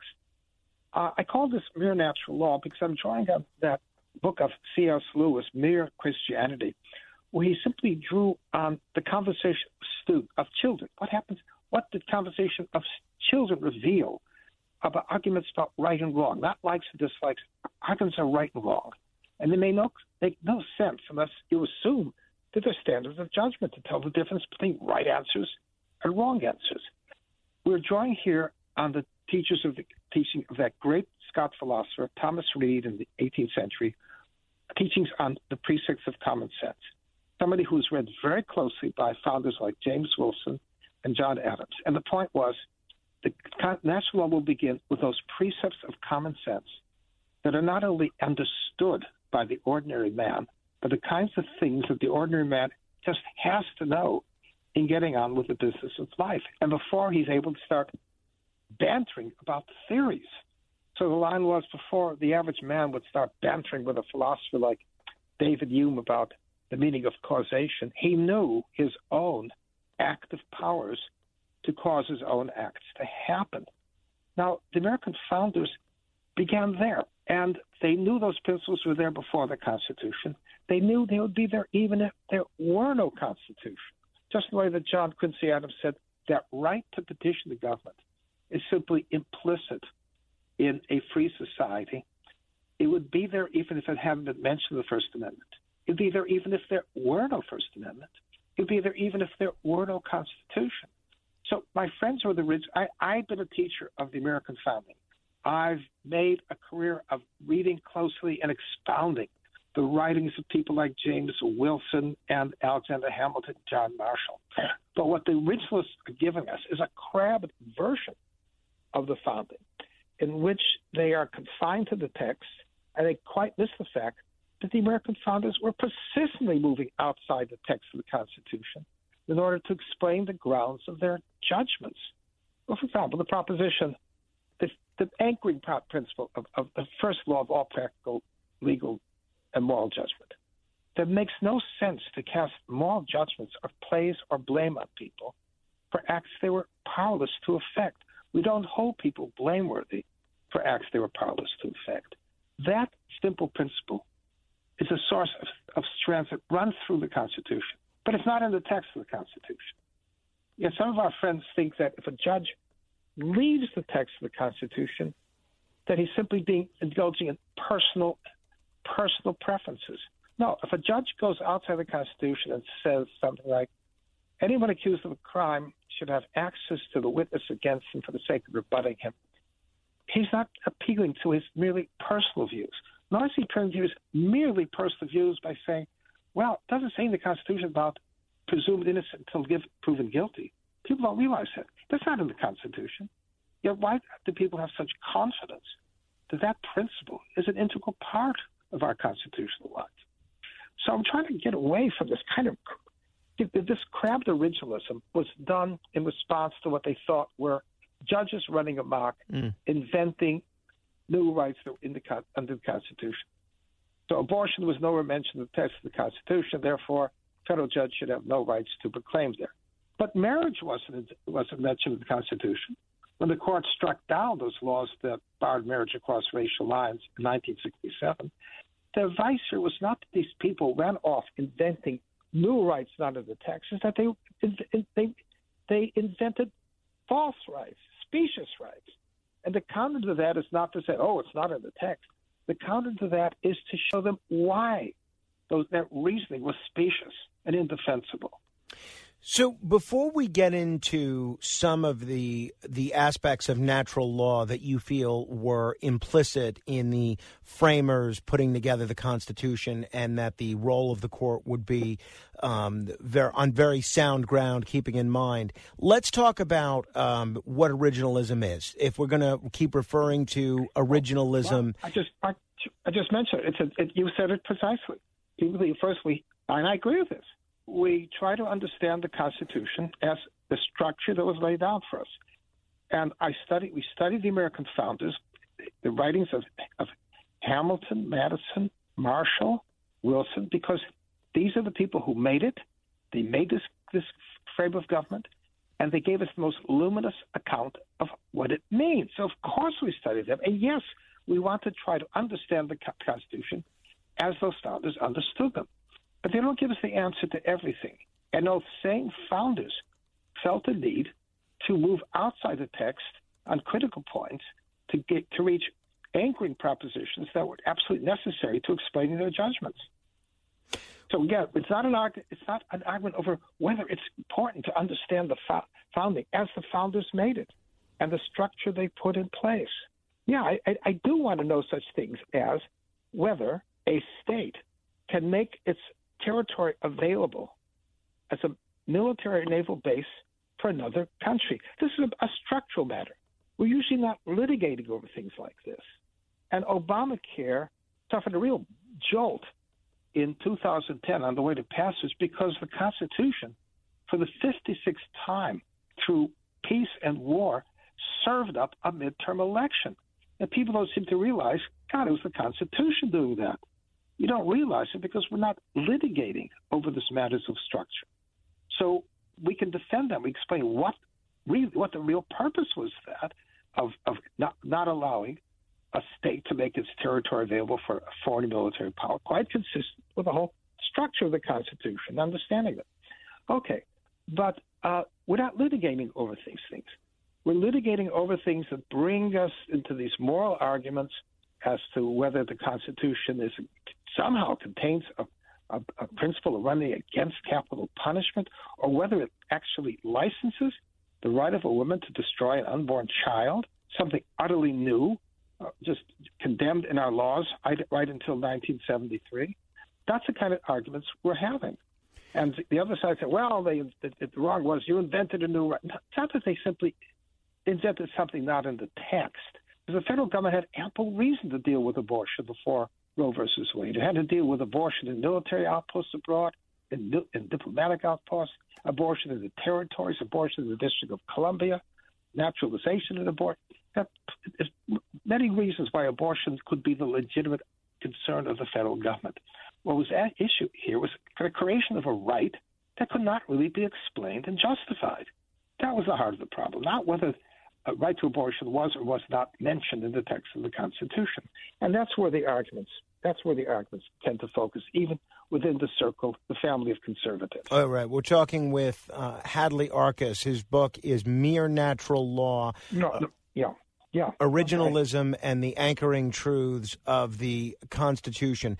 So you've alluded to a couple of the pre-constitutional assumed natural rights that are part of natural law. Give me a few others.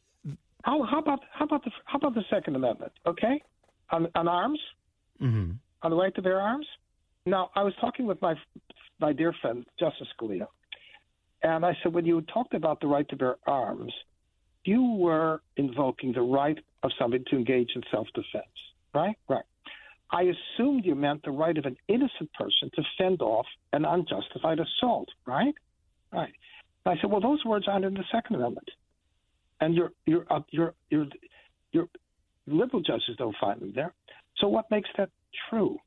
Now, do you say that many people at the time proclaimed the right to self-defense, and many of those people who voted for the Second Amendment actually read them? In that case, you just be turning the Constitution into legislative history. How much do they know? But it's the wrong question. It's the answer to the wrong question. The real question is there in fact a deep principle that establishes the right of an innocent person to have access to a lethal weapon when necessary to protect his life? And once you have that, it explains the Second Amendment, but that principle is nowhere contained in the logic of the Second Amendment, in the text of the Second Amendment. In other words, to understand the Second Amendment, you have to trace it back to what the real principle was. The other side wants to say, no, there's no right to use guns. It's all a matter of a militia, simply the right to states to form a militia, no recognition that there was a right here of an innocent person to have access to a lethal weapon when necessary to defend his life. That principle, is true even if it's not in the Second Amendment. It's true. It'd be true even if there were no Constitution. We'd have to be, and we were just addressing this whole question anew. But that's exactly the nature of the problem. That persistently, even the conservative judges have to face this kind of thing. And so the question is not whether it's you have to move outside the text. You're going to have to move the text. So the question is, are you going to do it well, or are you going to do it badly? Now Scalia knew that Lyman Trumbull, who managed the 14th Amendment, assured his colleagues at the time, up and down, that nothing in that 14th Amendment was going to threaten those laws in Illinois as well as Virginia that barred marriage across racial lines. In which case I told him, well, that's clear. That was the original understanding. And if Trumbull could not give that assurance, that 14th Amendment had no way of passing because the sentiment against interracial marriage was just so dominant, north as well as south. Now, so the question was, well, was the Constitution wrong? The court wrong in taking that case on interracial marriage? Well, it was quite clear, utterly clear, what the understanding was of the men who framed and ratified that amendment.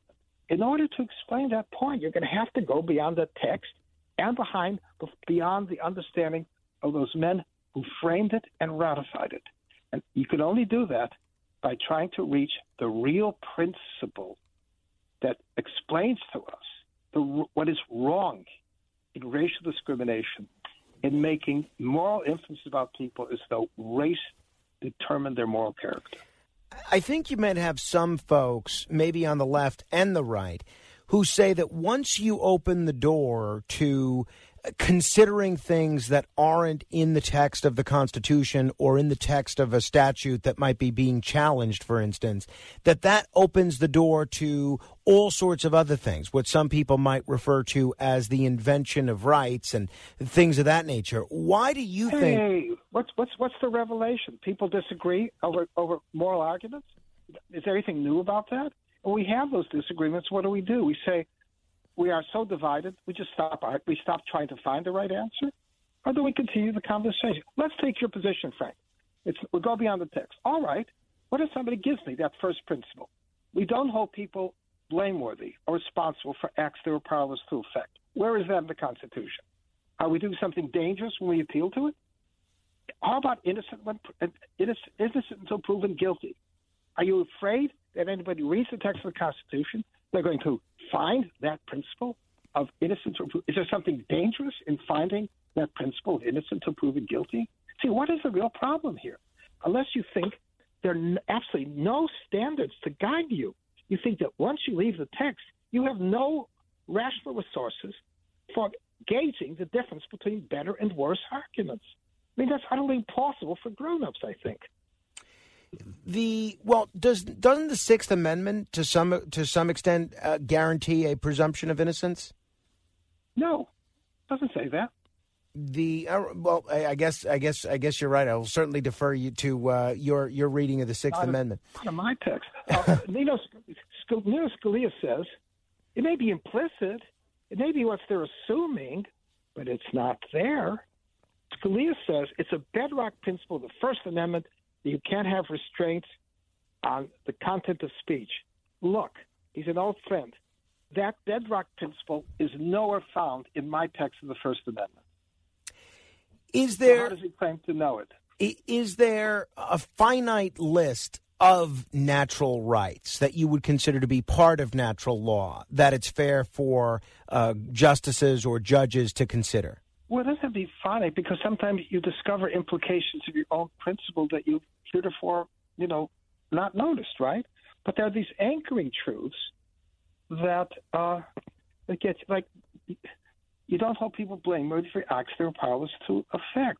If Jones were in intensive surgery following intensive care following surgery, he could not have committed that burglary. If Jones was not in control of himself, he was under hypnosis, he couldn't be held responsible. The same principle comes into play for things like racial discrimination. Ordinary people, ask the ordinary man. If I told you that somebody, here's a critical principle. Lincoln once said, in this debate with Douglas said, look, some places they have laws on oysters in Maine, laws on cranberries, and some places use slave labor. Lincoln said, no, those things are not on the same plane. Oysters and cranberries are morally indifferent. What do we mean by that? If you ask the man on the street, Frank, if I tell you that someone is short and tall, that he stutters, that he has diabetes, can you make any inferences to whether you're dealing with a good or bad man? The average man, I said, well, no, these people could be as good as bad as anyone else, right?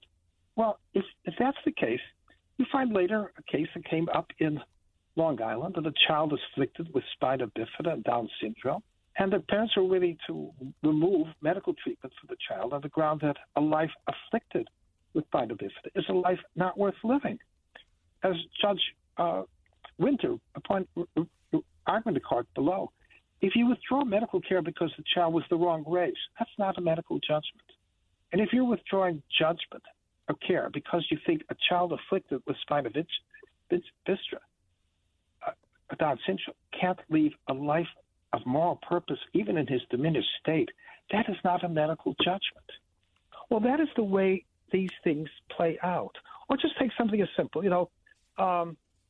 Descartes said, I think, therefore I am. And Thomas Reid said, you might as well have said, you're sleeping, therefore you am. I'm doing nothing, therefore. Your identity, your own personal existence has never been a subject of doubt with you. As an old line went, an amnesiac may doubt who he is. He doesn't doubt that he is. So Brown tells us now, I'm not actually the same person you arrested for embezzlement last Friday. I've been completely changed. I'm not the same person. We say, no, regrettably, Brown, it's your identity. You have not lost that identity through all these successive stages. There are so many. The things are so elementary, Frank, that we're not even aware they're using them. Take just an ordinary example. I was a couple of years ago in my wonderful apartment building in Washington. We were put out on the grounds because the fire department was fighting a fire. Let me tell you, Frank, it was vexing. Nobody wanted to be out there for 2 or 3 hours with no liberty to enter our own apartment. Sure. Our liberty was being restricted. But no, I swear to you, Frank, nobody out there thought our rights were being violated. Why is that? Because they framed it in a common sense way. Yes, our freedom's being restricted, but for reasons that are justified, because the reasons were directed to our protection and our lives. I see a youngster poised on Connecticut Avenue, ready to go in the subway with a bicycle. And I say, my gosh, can you do that? He says, yes, but not during rush hour. the kid understands, and it's fairly reasonable not to go taking up space. Like his liberty is being restricted, but he understands it's justified. My point, Frank, is that these are matters of common sense and the way ordinary people frame moral questions every day. Yes, it's restricted, but it was rightful. It was rightful. It was justified. There is nothing esoteric about this. There's nothing. There's nothing just too complicated about it. Ordinary people do it every day. And part of the pitch in the book is that you have to go beyond. Look, let's take the matter of the transgender case. Andrew Stevens says he earnestly believes that he is turned into a woman. And therefore, the holding is all the people around him who refuse to respect that judgment are now violating, engaged in sexual discrimination. They could be put in legal peril. Their employers could be put in legal peril for contributing to a hostile work environment. And the conservatives think, well, what did sexual discrimination mean in the statute of 1964? And they try to interpret it, and they think, well, it possibly could have meant this. Well, look, you have to ask, how many tanks spent in absorbing theories of statutory construction that would lead you to a judgment that every ordinary man would see as imbecilic? Any ordinary man could tell that Andrew Stevens has not turned into a woman. He knows that there's an objective difference between males and females. There has to be, because we wouldn't have human beings if we didn't have, quote, males and females. Mm-hmm. That is the objective meaning of sex. So what you find, what passes itself as originalism or conservative jurisprudence, that we are confined entirely to construing the text, but we may not make an appeal to that objective, inescapable truth, say, on sex, that stands outside the Constitution, which, of course, all of the founders understood at once. If people are just tuning in, we're talking with Hadley Arkes. His book is Mere Natural Law, Originalism and the Anchoring Truths of the Constitution. We're almost out of time, but there's two final areas that I want to get into with you, and I hope you'll come back in the future because it's a thought-provoking discussion that has caused me to, just talking with you, think of a whole bunch of new questions. But I can see different people making different moral judgments, having different values. Some people may have different, very strong feelings about what a natural right is or what natural law is, and might be even able to cite different historical precedent to that effect. Some would say maybe that's why there should be a great deal of deference to both the democratically elected representatives of the people, since they speak directly for the people that are being governed now, and or to juries who might be able to, through guilt or innocence or through monetary damages, consider all of the factors which might be some degree of common sense that you're alluding to here. What do you think about both of those principles, deference to the democratically elected representatives and deference to juries? Okay, from a couple of different angles. Frank, what I'm putting forth, the kind of judges, principles I'm arguing for, of judges who think in terms of categorical or necessary truths. That judge tells you that we don't know what the right price of nature is for a pair of pants or for rent controls. That judge will not tell you what the right residence requirement is before a state has to start making subsidized higher education available to its residents and new residents. That is the kind of decision that can only be made by somebody who is sensitive to the means and the sentiments, the generosity of the local. The standards for making those judgments can't be found anywhere in the toolkit of judges. But remember, the classic position is you have a presumptive claim to all dimensions of your living, not simply those mentioned in the Bill of Rights. Your right to make a living, your right to make a living shining shoes, braiding hair. But what comes along with this is that every law imposes a restriction on personal freedom. And so it's everything the legislatures do these things. They may have to be aware that the law has to carry a burden of justification in explaining why it's justified in barring the freedom of people to make their livings as tattoo parlors or make their livings braiding hair, or in the case of Oklahoma, that classic case of Skinner versus Oklahoma, that the legislature decides that it knows what forms of criminality are genetically transmissible, and they decided that chicken thieving is one of those. Well, we'll sterilize this chicken thiever now. We may not block him from stealing chickens again, but he won't be perpetuating his kind. Well, of course, it's quite legitimate for the court to say, look, you're doing something serious to somebody, not only restricting his freedom, but typically restricting freedom to engage in procreation later. But shouldn't you be carrying a heavier burden of proof to tell us how you know that this kind of crime is genetically transmissible before you do this to somebody? So, frankly, I'm telling you, yes, I'm a believer in there's a strong reason to do things in legislatures, because legislatures reflect a wide range of opinion in the community. It tells us where one interest is colliding with another and tells people, look, you're going to have to make a strong case to show why this policy of yours should be accepted by people who have interests other than your own. That's a fine discipline. It should be, but it doesn't remove the critical moral discipline that must ever affect the making of laws by legislatures, which is, are we indeed justified in saying that a child before it's viable in the womb is not a human being yet? Where do we get that? Where do we get that premise? Where do we get that evidence standing against the evidence of embryology? Why is it somehow wrong to bring in the powerful evidence of embryology that tells us that offspring of the womb has never been anything other than human from its first moments, and it's never been merely a part of the mother? It may be 9 months in the womb, it may be 6 months, but it's not a different being. It's the same being in the process of growth. Look, these are all legitimate things, right, to bring into play.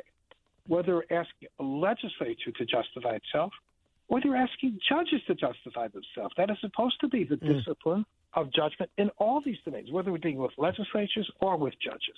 So the argument for natural law is simply, again, that, yeah, we take seriously the notion there are standards there. Yeah, people can always be involved in the moral argument. They don't think the 19th century thing argument, well, they're not sure black people were the human. They're saying somewhere between the animals and the real human beings. Because human beings, we look more like us, these blonde, white characters.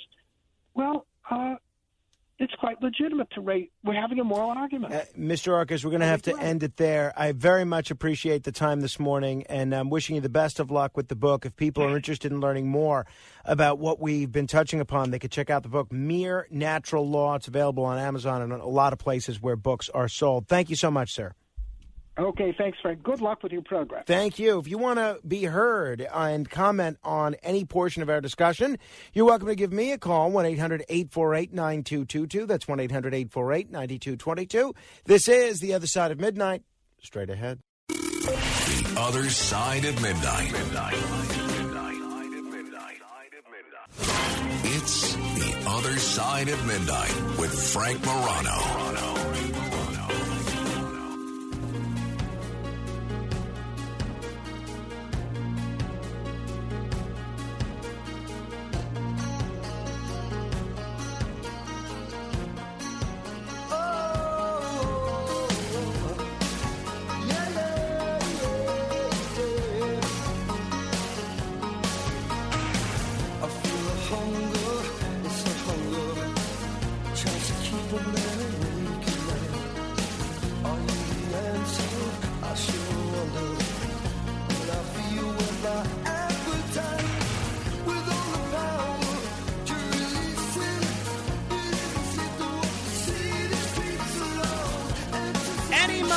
Singing Take Me Home Tonight. This is The Other Side of Midnight. I'm Frank Morano.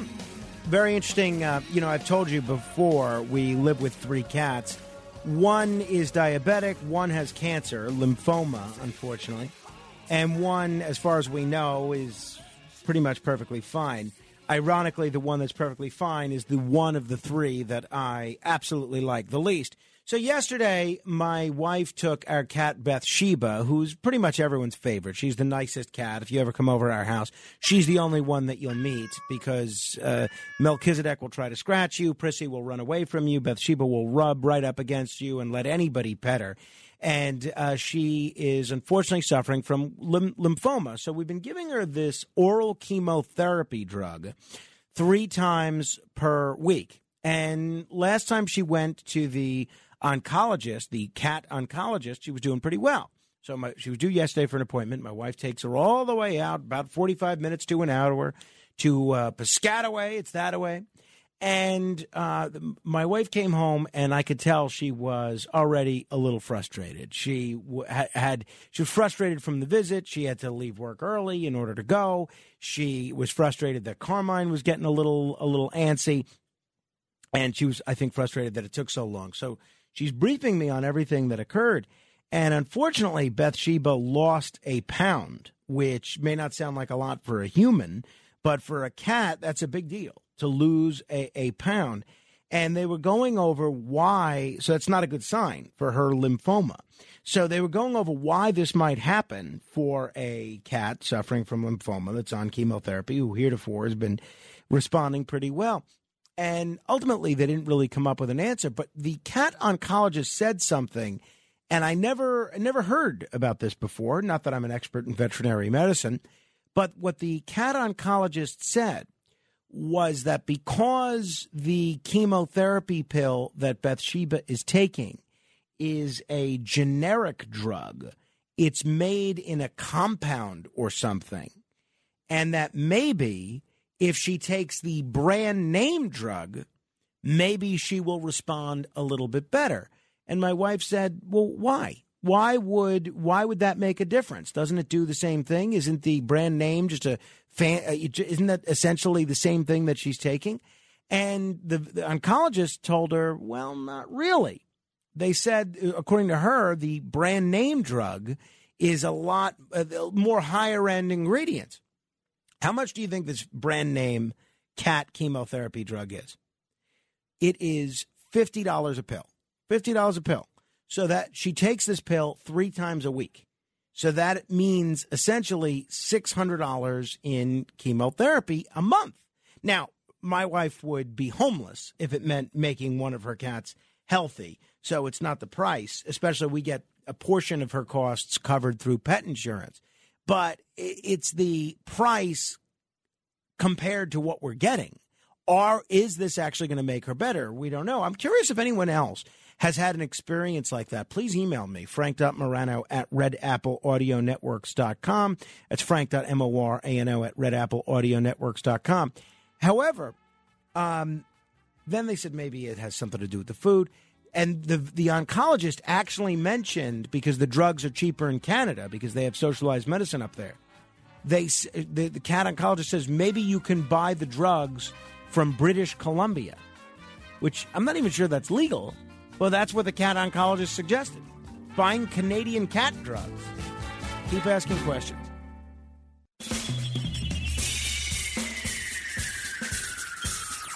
This is The Other Side of Midnight with Frank Morano. They're running a strange program, y'all. Now, here's Frank Morano.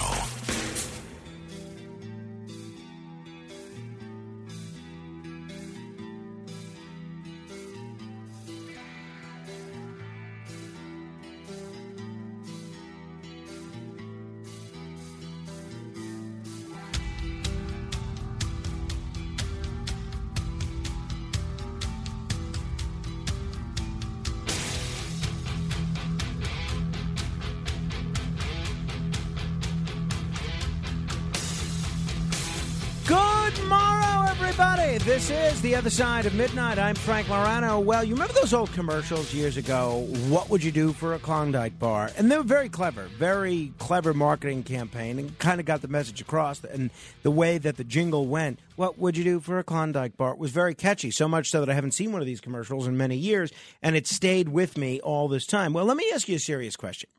What would you do for a free television set? Nice television set, brand new television set.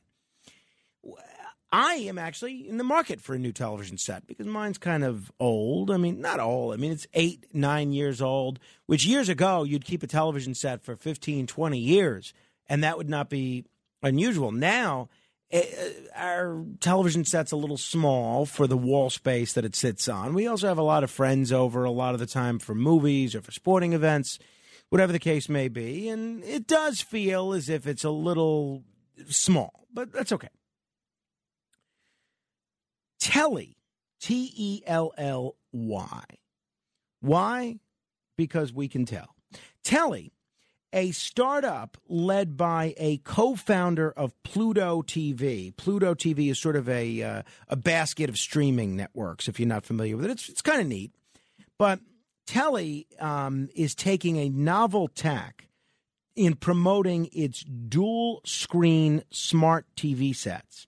And a dual-screen smart TV set, apparently, from what I could tell, is exactly what it sounds like. If you're having difficulty picturing what a dual TV smart TV set would look like, I just linked to it on my Facebook page, facebook.com/MoranoFan. Essentially, there's two screens, one right on top of the other. And the bottom screen, the top screen will have the picture. The bottom screen will have other information, other text, and advertisements. So the bottom screen's pretty small. So they're taking a very novel approach in promoting this. After emerging from a 24-month stealth period, the company says it will offer its first 500,000 mass-produced models of this television set for free. For free to consumers when they start shipping this summer. Ilya Posen, founder and CEO of Telly, told Deadline that the 55-inch sets, that's a nice size TV, I think. Matt Blaze, what would you say these TV sets on the wall here are? I think they're 32. 32. Yeah. Okay, and they're not tiny. So a 55-inch set. I'm saying the one in the studio where you are is 32. No, these over there. The ones out there, those are probably 55, maybe. Okay, see, that's what I figured. Yeah, okay. they're like 55. So that's a nice size television set, a 55-inch television set. And they are high-end. They have 4K HDR picture quality and a built-in premium sound bar. If you were to buy this and not get it for free, it would retail for more than $1,000. So it is bringing it to market, the first dual-screen smart TV. As I indicated, and as you'll see, and if you go to my Facebook page, below the main panel, a smaller screen is a conduit for sports scores, news, weather, display ads, and other supplemental information. You know, for instance, we have one of the news channels on now, and what's so annoying is they have this sort of ticker tape of constant news all the time. That would be on the lower screen under these new TVs. The bottom screen can also go dark, though, when a movie's playing on a bigger screen. The free giveaway, there's always a catch, right? The free giveaway is an effort to upend the prevailing business model in streaming and have advertising more completely fund the device itself. The head, Posen, said TVs have become a commodity. When a category becomes a commodity, what happens? It's a race to the bottom on price. There's very little margin to be made on the hardware. Over time, he went on, smart TVs became drastically underpowered. They're the largest screen in our home, but they are as dumb as an ATM machine. That's his quote, not mine, because I've been trying to reduce my use of the term ATM machine. Instead of setting out to make a bargain-priced TV, Telly has targeted the higher end of the market. After the rollout of the 55-inch set, larger sizes are expected to follow. Investors in Telly, which launched 2 years ago as a company, include some very reputable people, Lightshed Partners and VaynerMedia. VaynerMedia, I think, is Gary Vaynerchuk's company. And Ryan Reynolds-backed connected TV ad firm MNTN. And Ryan Reynolds, he's just had hit after hit, not just on the screen, but in sports and technology and advertising. And they formed a partnership with the company. And they've not said exactly how much they've raised, but they say that Telly's post-raise valuation will be in the 9-figure range. So the hope is to emulate the trajectory of Pluto. And so they're going to give you a free television set in exchange for basically just watching the ads. They're going to give you a free television set in order to collect your data. And I am not I'm not a big lover of the fact that everyone is trying to collect our data all the time. But I have to admit, at the prospect of a free television and maybe a new business model for the television industry, there is something I find appealing about this.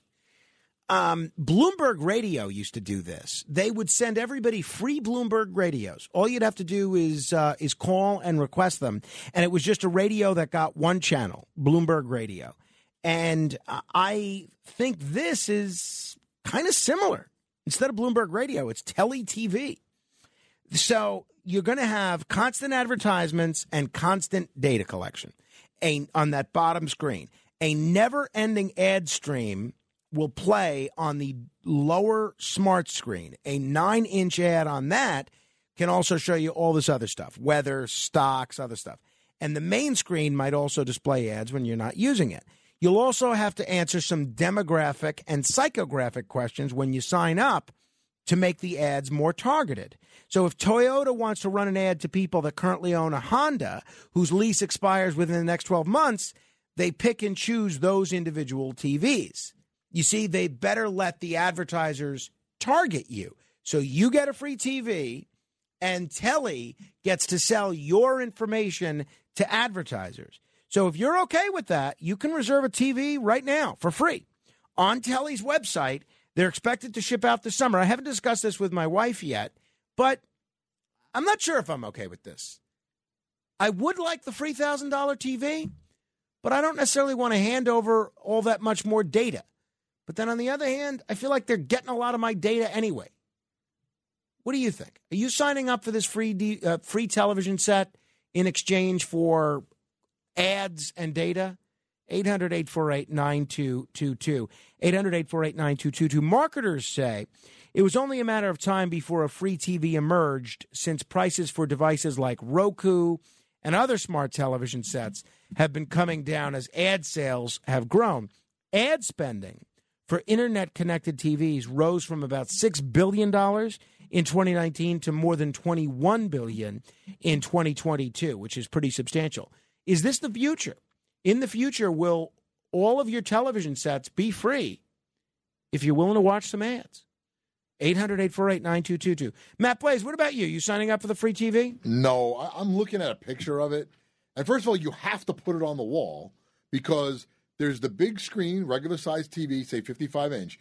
Then it looks like it's connected by some sort of, it looks like chicken wire or like some sort of film that's connected to the smaller. Not chicken wire. Not chicken wire, but it looks sort of like a printer ribbon or something that is connected to this little screen that's the same width as the TV, but maybe 10 inches high, would you say? It looks that way, about that. That has stats on it and a little ad. I'm looking at a picture with a Pizza Hut ad.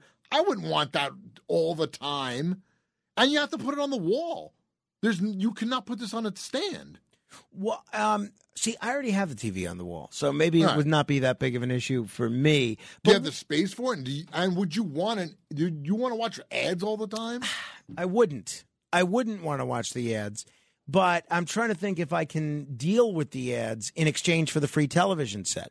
You just want a free TV. I do. I do want the free television set. And it's a 55-inch? Yes. It's a nice looking TV. It's not 4K. Bad, but, you could get... TVs don't cost that much. I know. Well, okay, fine. All right, but that's why So, what about you, Kenneth? Did you look at this? What is your view? Yeah, I'm looking at it.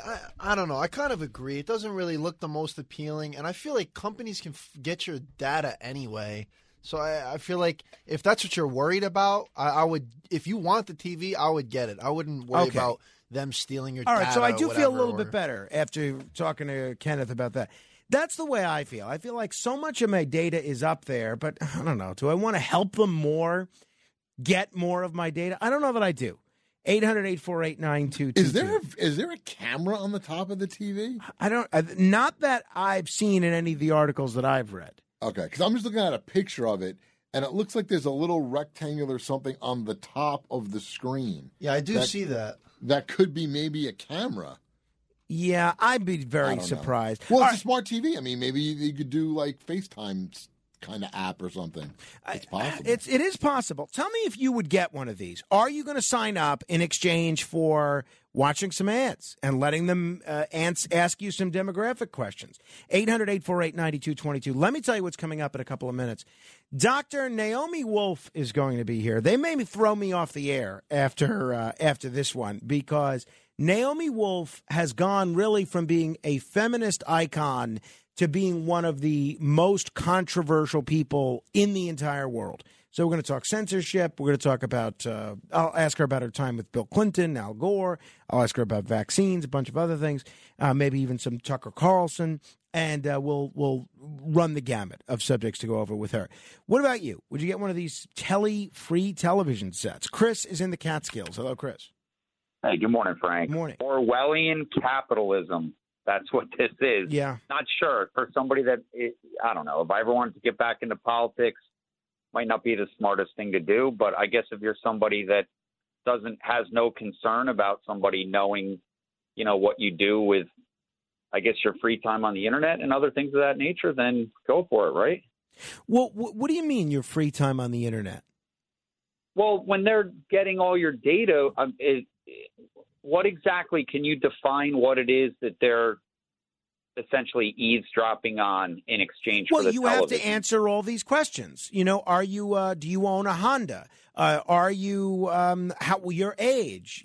Probably your income level. I don't know, but what they're going to do is use your personalized individual profile to sell ads. They're going to say, hey, Toyota, if you want to reach people whose car lease is expiring in 10 months, this is who you should pay, and we can target your ads so that they only reach certain people. Or someone like you, for instance, who's been a politician, if you want to target only conservative Democrats that live in New York State, you would be able to run ads solely to conservative Democrats. Right now, my television set doesn't know if I'm a Democrat or a Republican. So if Democrats or Republicans want to reach me, they've all got to advertise on my television set. This sort of makes the ads a bit more targeted.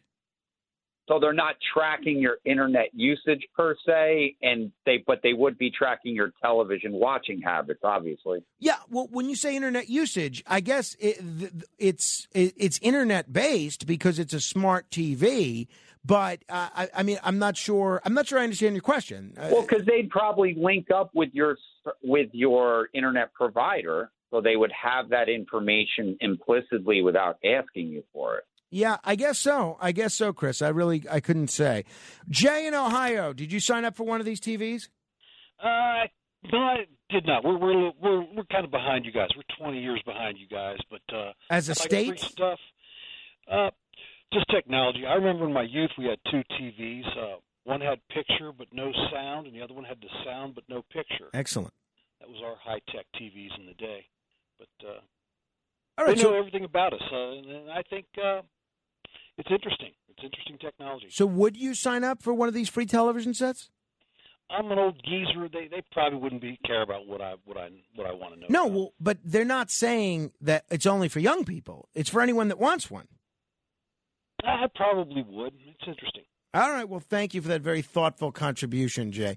All right. Dr. Naomi Wolf is here. We're going to continue with your calls in a moment if you want to weigh in on this or anything else we've covered. This is The Other Side of Midnight, straight ahead. The Other Side of Midnight with Frank Morano. It's The Other Side of Midnight with Frank Morano.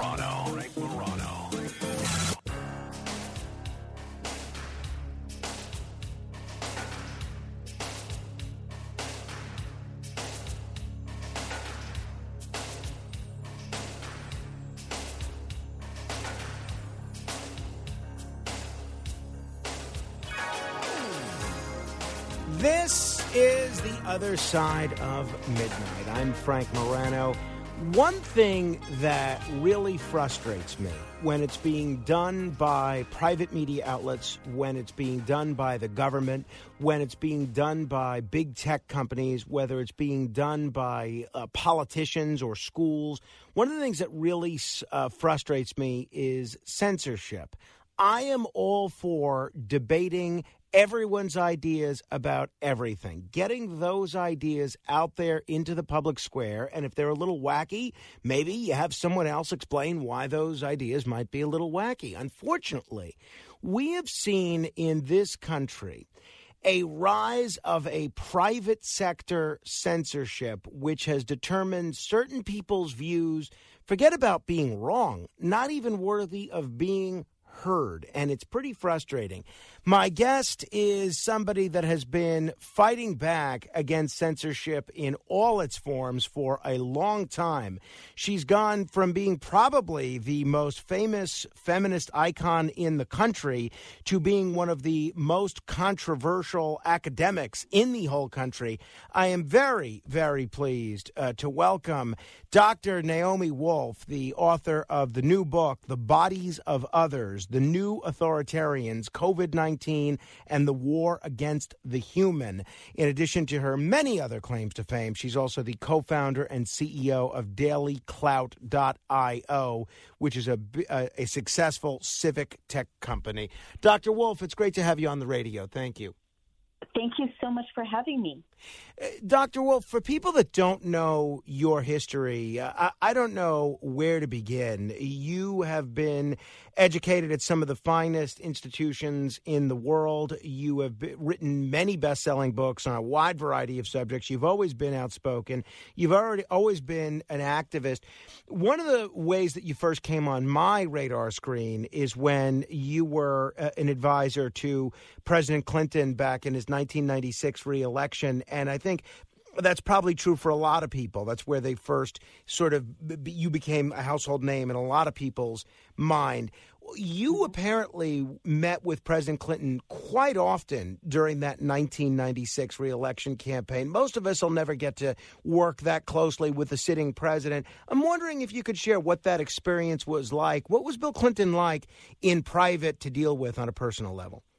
Well, I should, and please call me Naomi, I should, I guess, gently correct the record. I actually was an advisor to his campaign, not to him personally. So I really only met him once or twice and never in private. And so it was Vice President Gore with whom I had a working relationship that included a lot of direct consultation. I remember you were the one in that 2000 campaign that they pinned the whole alpha male description on. Was that actually your suggestion of how Al Gore should model himself as an alpha male, or was that sort of just a media creation? Well, yeah, it's a complete distortion. As was the Earth Tones meme also.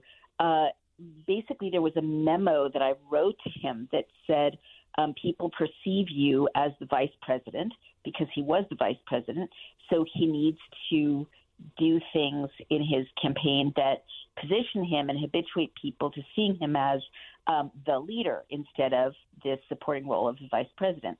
That's literally the memo. It's hardly controversial at all, and it got distorted in the way that you described. The thing that I guess you're most talked about and sometimes praised, sometimes criticized these days for has been your views on the government's handling of COVID and the lockdowns and everything related to certain aspects of government overreach when it comes to COVID. Let's talk about the lockdowns first, because I think wherever people fall, they recognize how damaging the lockdowns were to the entire country, economically, culturally, spiritually, in terms of drug use, but especially to children. Based on your research and what you've seen, how damaging were the COVID lockdowns to the country? Well, that's a great question. I guess the first thing I would say is the question of how damaging they were, to me, is very important, but it's secondary to the fact that they were illegal and that we have a Constitution. And the Constitution has a First Amendment that guarantees freedom of assembly. So that's the most important thing, because when your government restricts your movement, you're already living in a police state. A coup has already taken place. So that's the thing I'd really like people to process. I wrote a book in 2012 called The End of America, and I looked at how tyrants, whether on the left or on the right, seek to close open societies and crush democracies. And they always do the same, take the same 10 steps. So step 10 is martial law or emergency law. And so right away, by March of 2020, we went right to step 10. And that is a closed society. And I also looked back in history, and I wrote about this in my book about the lockdowns called The Bodies of Others. And the only, Western free societies have never restricted the movement of citizens. It's places like the Warsaw Ghetto in the West that have restricted the movements of citizens. North Korea restricts citizens' movements. When citizens in the United States have had their movements restricted, it's been by Jim Crow laws or Native Americans on a reservation. In other words, Jews in Vichy France had their movements restricted. People have their movements restricted prior to the theft of all their assets or prior to being murdered, really, historically. So it's not something that has ever been part of the Western view of what a free democracy does to citizens, and it's also unlawful. So, that's number one. And number two, of course, when you lock people in their homes, as China does with its citizens, we're going to look back on this and our heads will explode, that we went along with this. Of course, small businesses are going to die. Target is allowed to stay open. Big box stores stay open. They crush their competition. Millions are transferred, billions, from the middle classes and working classes to a handful of giant corporations. Of course, if you lock children in at home and don't let them have play dates or go to school, they'll be suicidal and depressed and anxious. I know two families who have young adults or teenagers who have agoraphobia so bad they can't go out anymore because the message to our youth was the world will kill you or you'll kill grandma if you go outside or if you have a play date. Of course, if you close churches and synagogues, elderly people will be depressed and die alone. Of course, if you don't let loved ones visit their elders in hospitals, you'll have massive death rates in hospitals because social contact boosts people's immunities and keeps them alive. And, not to mention the physical harm. Like, I'm not a medical doctor, but I have, as you mentioned, had a very privileged education. And I'm an English major, and I read 400 years of novels and memoirs. Well, we've had waves of infectious diseases in Britain and America for the last 400 years, much more serious than this, from cholera and typhus and smallpox to yellow fever in Philadelphia in the 18th century to, tuberculosis, on and on and on. And never, ever, ever, since the Crimean War, we've known that if there's an infectious disease and you don't have a cure for it, you open the windows, you get people outside, you give them, vitamin D, you give them good nutrition. You don't pack people into multi-generational households and, put crime scene tape on playgrounds and hiking trails. So we were told to do things that are the opposite of what people have understood for 150 years that you need to do to keep populations healthy when there's an infectious disease around without a cure. So much what you say there I find so interesting, and I want to follow up on as much of it as we can. One of the things that's been reported is that if Ron DeSantis moves forward with his presidential campaign, as appears likely, that he's going to be making the lockdowns one of the key points of difference between he and President Trump. And not only Trump allowing these lockdowns to go forward, but Trump having folks like Anthony Fauci remain in the positions that they were in. You think that's a fair criticism from DeSantis towards Trump? I'm sorry, I didn't quite understand what the criticism was. The Trump allowing the lockdowns in 2020 and maintaining Dr. Fauci's position. Well, allowing the lockdowns. As I recall, and, I didn't vote for President Trump. In retrospect, the people I voted for are catastrophic traitors. But as I recall, what President Trump said was, again, accurate in terms of our system of government. He said it's up to the states. And some states locked down, and other states like Dakota did, briefly, not at all. And states like Florida did briefly, and then they stopped. So my memory is that President Trump did not have a federal lockdown.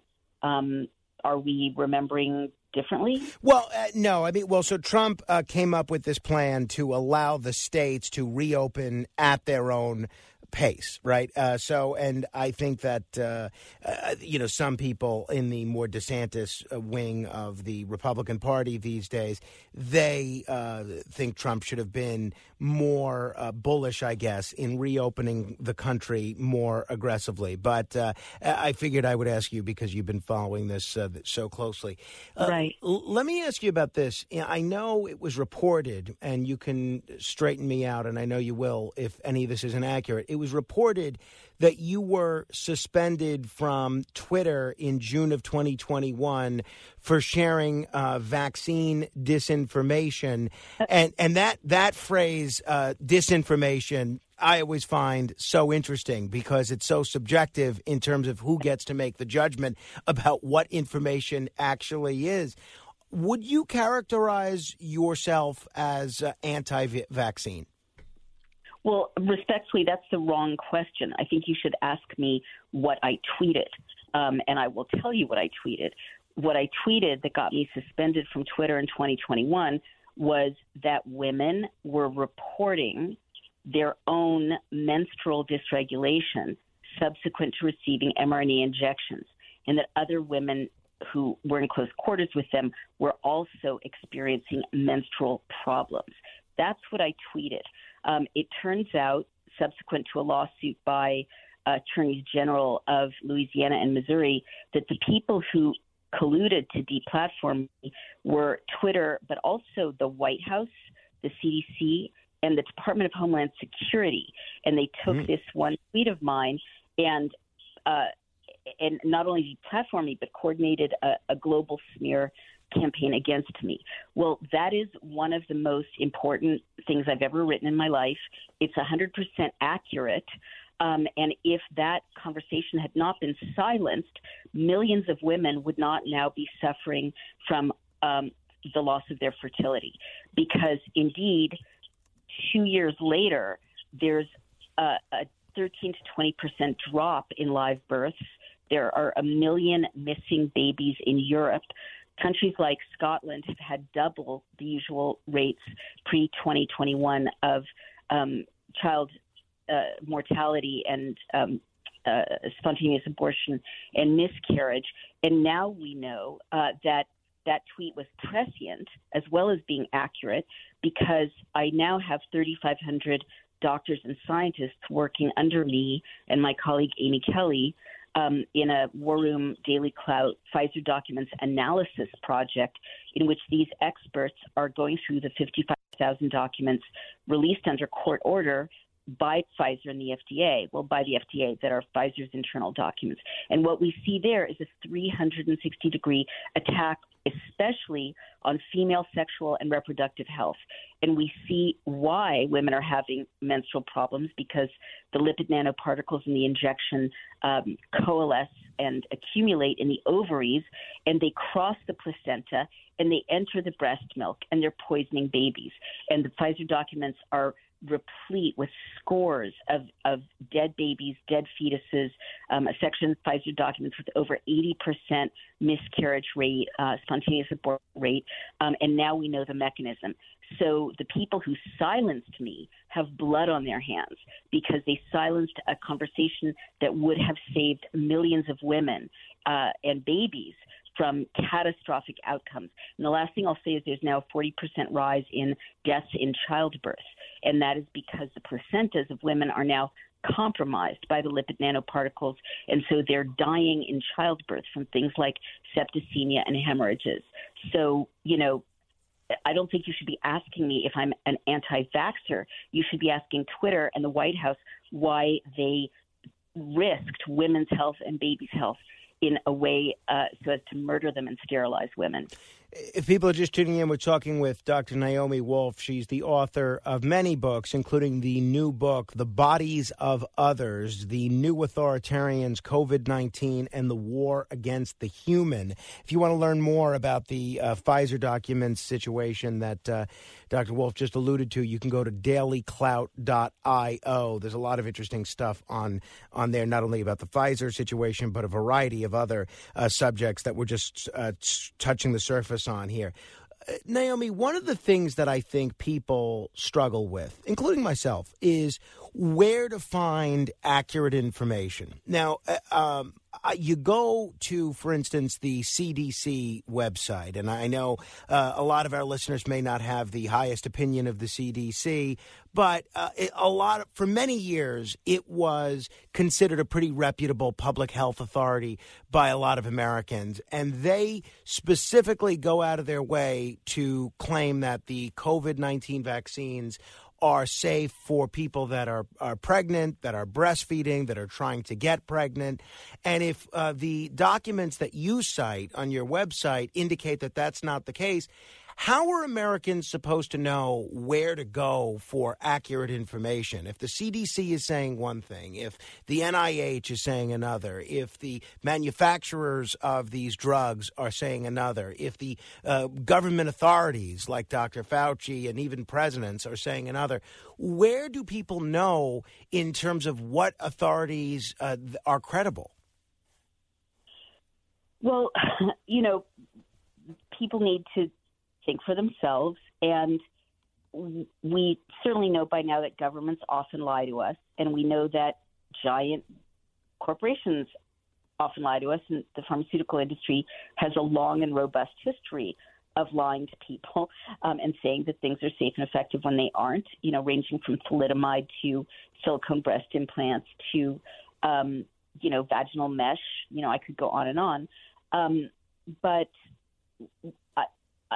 it's kind of a theoretical question to me, because the 70 reports that my team of 3,500 doctors and scientists have put together link to the internal Pfizer documents released under court order.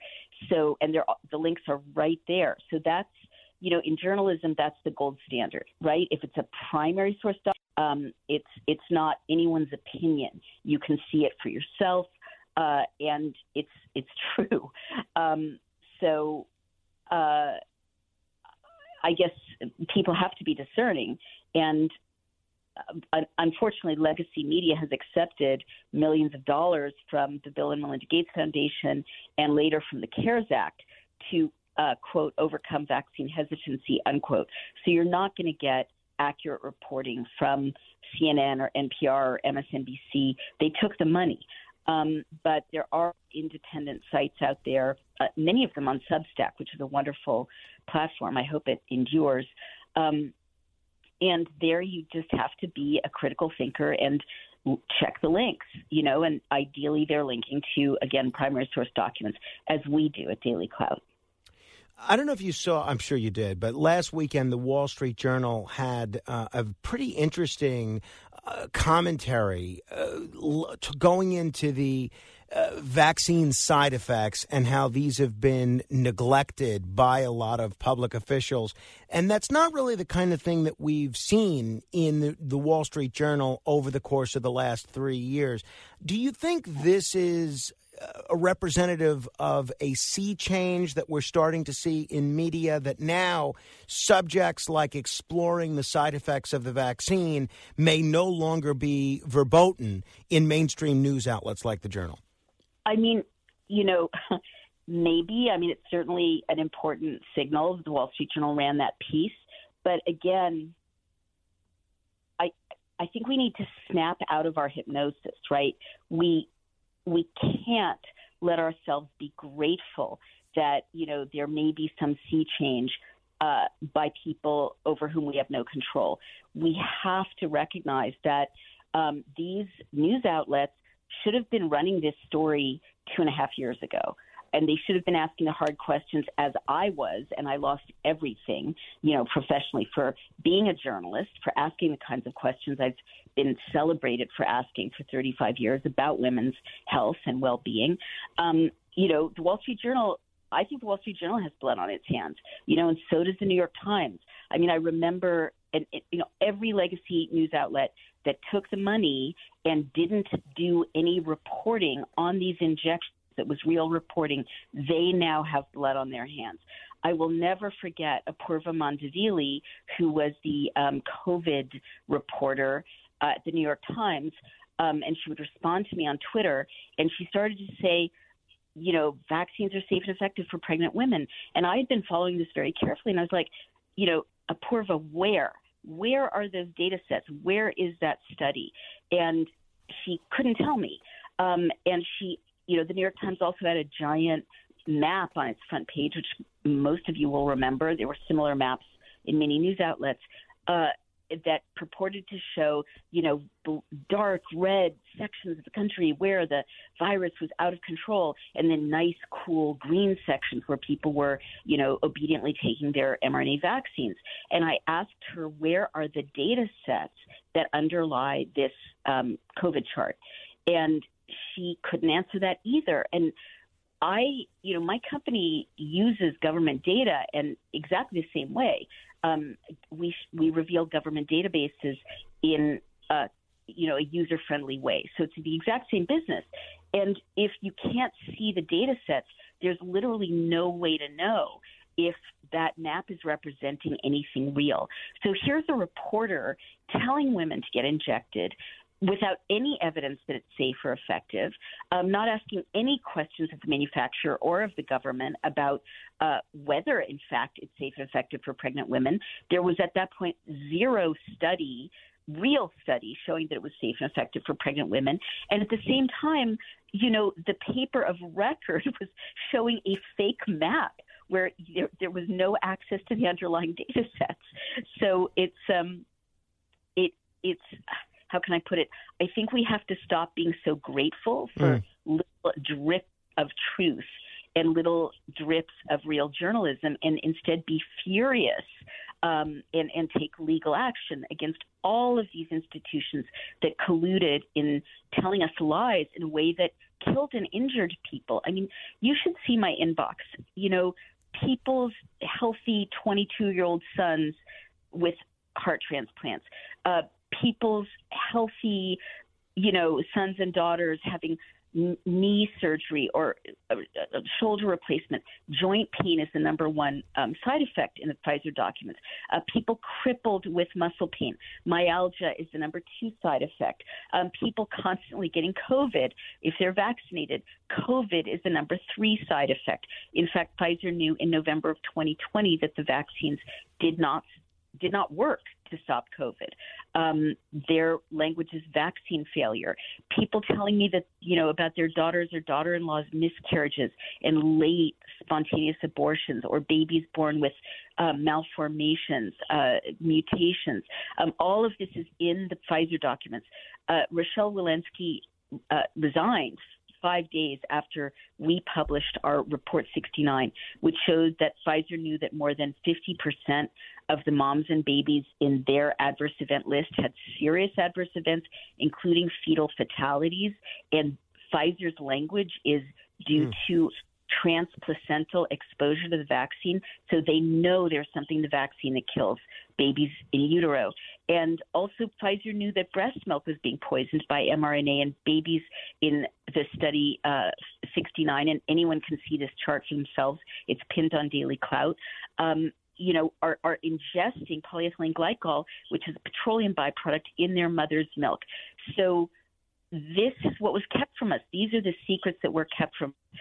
So these, every legacy news outlet that did not ask what the evidence was that it was safe to breastfeed, or what the evidence was that it was safe for pregnant women to take this, or, why did the FDA wait 4 months before telling parents about the elevated risk of myocarditis, or any of the questions that they didn't ask, they too are complicit in what is clearly now a mass murder event. One of the things, just the media outlet that owns the Wall Street Journal also is the parent outlet of the Fox News channel. They were the home of the most watched person in cable news on prime time, Tucker Carlson. After he was fired, Robert F. Kennedy Jr. had tweeted that Fox fires Tucker Carlson 5 days after he crosses the red line by acknowledging that the TV networks pushed a deadly and ineffective vaccine to please their pharma advertisers. And then he goes on, but he basically draws the parallel between the coverage that Tucker Carlson was doing on Big Pharma and the vaccine issue and the fact that he's no longer employed by Fox News. Do you share that cynicism on, I don't know if cynicism is the right word, but do you share that hunch that Robert F. Kennedy Jr. expressed there, that maybe Tucker's commentary on the pharmaceutical industry might have played a role in him being fired? Interesting. Well, I know that Project Veritas has just broken a story in which someone with an undercover camera was caught talking about what the real cause of Mr. Carlson's firing was. I haven't seen it yet, but the headline suggests that it was linked to the Dominion voting settlement. I personally think that the reason is more likely to do with the January 6th footage that Mr. Carlson released, and that he kind of threatened or promised to release a second tranche of. That footage changed everything, and I do remember Senator Schumer, my senator, threatening Fox News and saying that was a mistake. That was a mistake, and I know politicians at that level, and a threat like that is real, and there's some substance in it that we don't know about. You got to come back because I have a lot of other questions for you, and we're just about out of time. I hope everybody checks out the book. Naomi Wolf's new book is definitely going to be creating a lot of conversations, very thought-provoking. It's called The Bodies of Others. You could also check out the website dailyclout.io. I'll just end with, what do you think the future of media is? And are you optimistic in light of the fact that Elon Musk, who seems to have a very different approach to the people that banned you when they were running Twitter, he's now running Twitter, and you have more and more people migrating towards independent outlets like Substack and similar services. Are you hopeful about the next generation of media? Well, we're really kind of at a crossroads, and it can be either very good or very bad. In this country, it is true that independent media is booming and legacy media is collapsing, and that is good. But in countries like Australia, Canada, Britain, the media lockdown is pretty complete, and algorithms can free you or they can stifle conversation. Also, in the World Economic Forum, which is a big driver of all of this tyranny, has made it clear that they're going to focus on more and more and more censorship. And, I personally have been targeted in the last few days by Ofcom, Britain's media watchdog. So even while things are maybe opening up here, the press is being, chilled and intimidated in countries like Britain. So it's really up to us. We have to take our country back, and Western Europe has to take its democracies back. And, around the world, people have to throw off these shackles. But it's not going to happen without all of us being much braver than we've been and much more resistant. Naomi Wolf, thank you so much for the time this morning. I hope we can do this again soon. I would love that. Thank you so much. Thank you. If you want to comment on any portion of our conversation, you're welcome to give me a call, 1-800-848-9222. That's 800-848-9222. This is The Other Side of Midnight. Straight ahead. The Other Side of Midnight. It's The Other Side of Midnight with Frank Morano.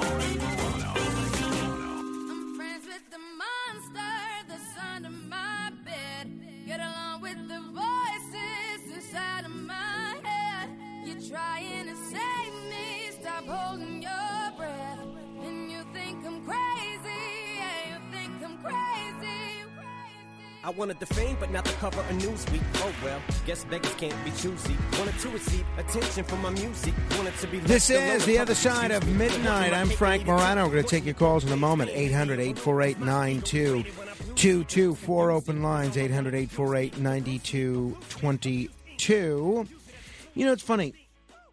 We have a big Christmas Eve party in our house. And there's I think they call it a white elephant. You're familiar with these, right? Where instead of buying all 50 people who attend the Christmas party a gift, you basically, you buy a gift and then you draw a number. And everybody throws their gifts in the middle, wrapped. And then when it's your turn, it's like kind of the gift equivalent of the Royal Rumble. When it's your turn, you get to pick a gift. And then everyone else sees what gift you picked. And then the person that goes next, they can choose, and again, it depends on the rules of this particular game, but they can either choose to open a gift on their own and trade with you, or they could choose to steal your gift, and then in which case you get to open another gift. Again, the rules vary somewhat, but that's the whole thing. So in any event, on Christmas Eve, I ended up with a very nice griddle. Very nice griddle to make pancakes and all sorts of other things that you make, make stuff on. And I have been looking for this griddle since December 25th because I think my wife and I left it because we're busy chasing after a 1-year-old at the time.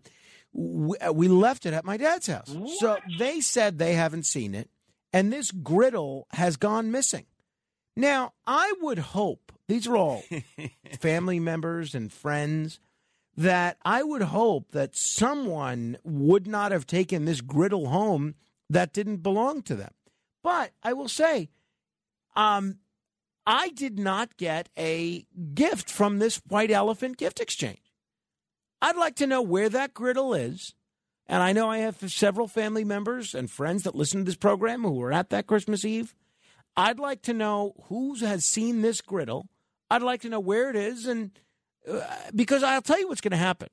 I'm going to go out and buy my own griddle, and then as soon as I do, someone will come to me and say, oh, you know what? Is this your griddle? I've had it in my closet since December 25th. Is this yours? So I'm not going to do that. So I'm going to figure something else out here, but if you're someone that took that griddle, I would like it back. 800-848-9222. That's 800-848-9222. Original Rick is in New Jersey. Hello, Original Rick. Yes, good morning. Morning. Good morning. Two things, please. First, about the Tele TV. Mm-hmm. I'm looking at it. What would keep me from putting like a piece of decorative masking tape or wallpaper across that bar and just blocking it out? Well, nothing, but then you don't get the stock quotes and the news updates. Yeah, but that's not what I'm looking for. I'm looking for a free TV. Oh, well, I mean, nothing would stop you from that. Also, once you see that scrolling thing on the bottom, it's hard to not see it anymore. Like the logo on the right-hand side. You usually don't notice it, but once each channel has its own logo. Yeah, once you notice that logo, it becomes annoying because you can't it's like, my God, it's taken out up like 1/16 of my screen, for God's sake. So I would just mask it off. Have you ever seen a movie called The Twonky? TWONKY? No, in fact, I don't think I've ever heard of it. Okay, it's a great old movie with Hans Conried. And these free TVs start showing up in people's homes. This is when it was, new and black and white. And you'd set it up, and it would start to, take over your life. Because if you didn't do what it wanted, it would shoot a laser beam into your head and make you a dumb person, which I think there was kind of like a double entendre there, about TV making you dumb. Yeah, but I'm not familiar with it, Rick. Yeah, look it up. You'll love it. I will. I'll check it out. The Twonky. I will check it out. Thank you, Rick. Although my movie watching time is few and far between these days. Oh, those of you that are holding, Joe, Mike, Janet, Larry, Corey, I will get to as many of you as we can after the top of the hour.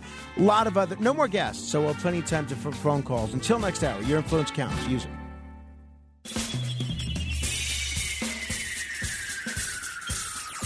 This is The Other Side of Midnight with Frank Morano. They're running a strange program, y'all. Now, here's Frank Morano.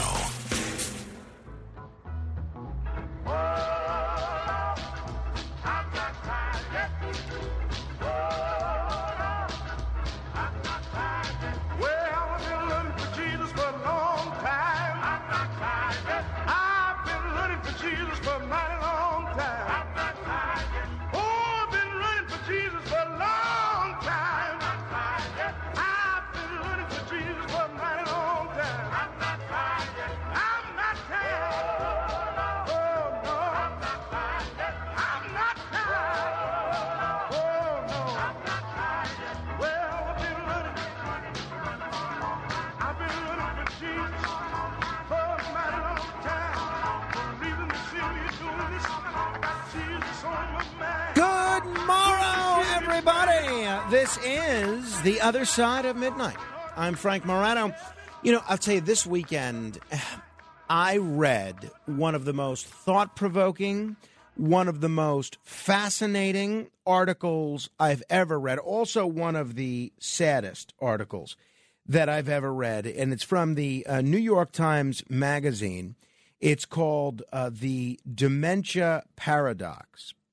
And it was really just, I'm not sure how much detail I'm going to go into with this, but I've thought a lot about dementia over the years, and I'm not trying to be ironic in saying that. And I had my Uncle Carmine, who I was very close to, had Parkinson's, and he had his memory, but he was definitely dealing with dementia towards the end of his life, and it was one of the things that hastened his demise. He had dementia with Lewy body. So I've thought a lot about what might happen to me if I ever deal with dementia, what might happen with my wife if she's ever got to deal with dementia, and what might happen with my parents. And when I've visited these subjects on the air, I've really been impressed with the wisdom that a lot of listeners have had. And I've really been, at times, really moved at a lot of the emotional turmoil that people have gone through. And at other times, I've been very sad at people who have been taken advantage of by the system. There's this one fella who calls from Queens all the time, and his wife is dealing with dementia. And it sounds like, I don't know the details of his case, obviously, but it sounds like he's gotten a raw deal by the people that are supposed to be looking out for his wife. I know other people that feel that their husband or wife has been really taken advantage of by the children. And so I read this story about a family in Iowa, and it's a complicated case to some extent, but in other ways it's not. And it really causes me to think about a fundamental question that I'd never thought about before. And it's a question I'm going to pose to you right now. When cognitive decline or dementia, when cognitive decline changes people, should we respect their new desires and their new wishes? If someone is not the same person today as they were 25 or 30 years ago, what should you do? Should that, I'm not talking about letting them hold their hand over a hot stove or gouge out their eye. No, of course not. But if someone's not in immediate danger to themselves, should you respect their wishes? And believe it or not, this is an issue that doctors and bioethicists and philosophers and journalists and, most important, family members of people who have had dementia have been wrestling with since at least 1991. Because in 1991, there's been a lot of academic papers written about this. But there was someone that wrote a story, a fellow by the name of, there was a story in the Journal of the American Medical Association telling the story of a woman named Margot. And I don't know if Margot is a real person. I think she was. But the Journal of the American Medical Association had this article by a physician. And Margot, according to this article, was 55 years old and had early onset Alzheimer's disease and couldn't recognize anyone around her. But she was very happy. She spent her days painting and listening to music. She read mystery novels, too, often the same mystery novel day after day, because the mystery remained mysterious because she would forget it. And despite her illness, or maybe, according to some people, because of it, the physician that wrote this paper said Margot is undeniably one of the happiest people I have known. And that's not that unusual, I think. You know, I always remember the story of Ronald Reagan, who dealt with Alzheimer's disease. When he was still able to walk around and move around, one of the things that he apparently, and this was after the point that he could no longer speak, one of the things that he really enjoyed doing was skimming the pool. He really enjoyed skimming his pool and taking his leaves out of his pool. Now, eventually it came to the point where he couldn't even do that. But there was a time when that was the last thing that he really seemed to enjoy. He would light up whenever he got to skim the leaves out of his pool. So what the Secret Service would do, apparently, is they would just fill the swimming pool every day with leaves to let Reagan skim the pool and do something that he enjoyed.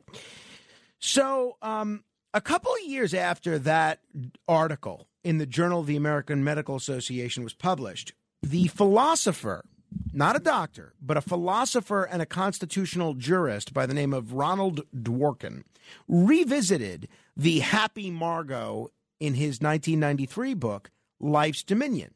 And he asked his readers to imagine something that I'm going to ask you to imagine, and then I may give you some other story, some other color based on this story of this family in the New York Times. The book's Life's Dominion. Imagine, he asked readers, that years ago when she was fully competent, Margot had written a formal document explaining that if she ever developed Alzheimer's disease, she should not be given life-saving medical treatment. Or even that in the event she should be, or even that in that event, meaning Alzheimer's disease, she should be killed as soon and as painlessly as possible. What does an ethical doctor do there? Do you kill the Margot that's living now with Alzheimer's, even though she seems happy as can be? Because the former Margot, the past Margot, the one that was of sound mind and body and was not dealing with a brain addled with dementia, wanted to be dead. What do you do? So, and this comes up often. There's a movie, A Still Alice, which is just it's a wonderful film with Alec Baldwin and Julianne Moore, and they deal with some of these same situations. In Dworkin's view, this philosopher that wrote this book, it was the former Margot, the sound mind and body Margot, whose wishes deserved moral weight. And in his book, he made a distinction between two kinds of interests, experiential and critical. An experiential interest was reactive and bodily, the pleasure of eating ice cream, let's say. A critical interest was much more cerebral. It reflects the character of a person and how she wanted her life to be lived. And in the case of an advanced Alzheimer's disease, Dworkin argued that there's a danger that critical interests would be usurped by experiential ones. So a lot of philosophers over the last 30 years have devoted themselves to reconsidering Margot.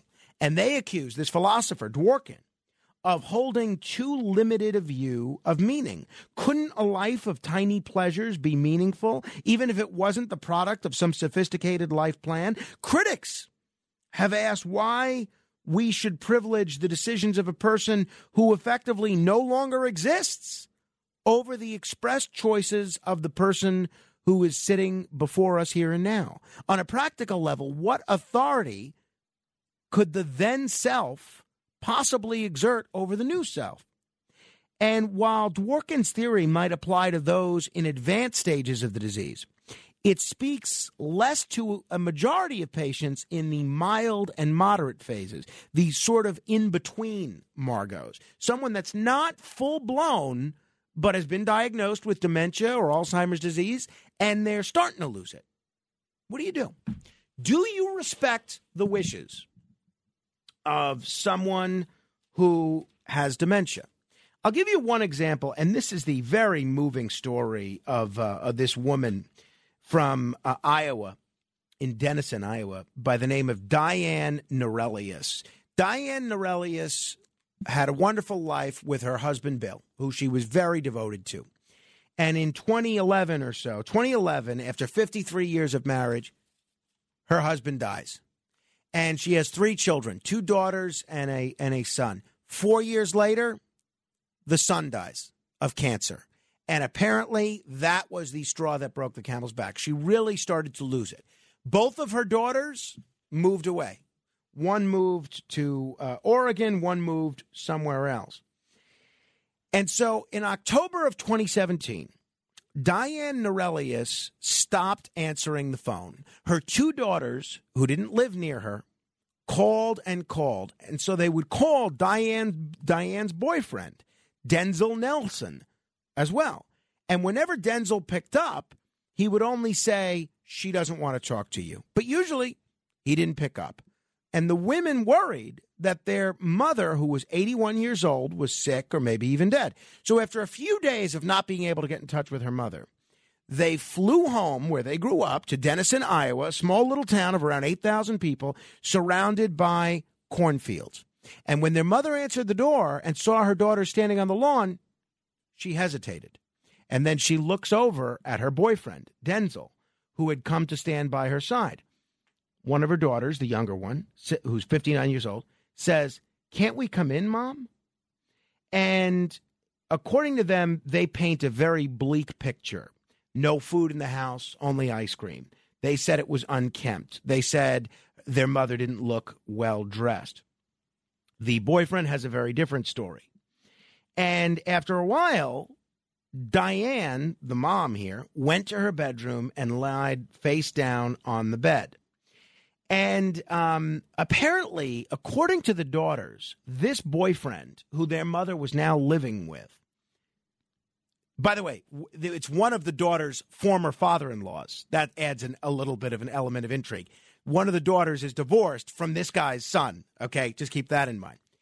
So this guy is an 84-year-old man, and he was somebody that would work on their property from time to time. And according to the daughters, she did not have a fond opinion of this guy, Denzel. She said he smelled bad. She said he stopped by for coffee sometimes, and she wished he wouldn't. Now, all of a sudden, Denzel had moved in, and Diane was referring to him as the love of my life. And the sisters felt that their joyous mother grew dour. She said mean things about dear friends. She stopped seeing them as much, and then not much at all. And ultimately, in September of 2017, they had a doctor in Iowa finally give form to what Diane's daughters somehow knew and couldn't see. Denzel had taken Diane to the emergency room because she fell short of breath. And there she was given a cognitive test and scored poorly. She didn't know the name of the president, and she definitely had holes in her timeline, according to the doctor. And the doctor diagnosed her with dementia.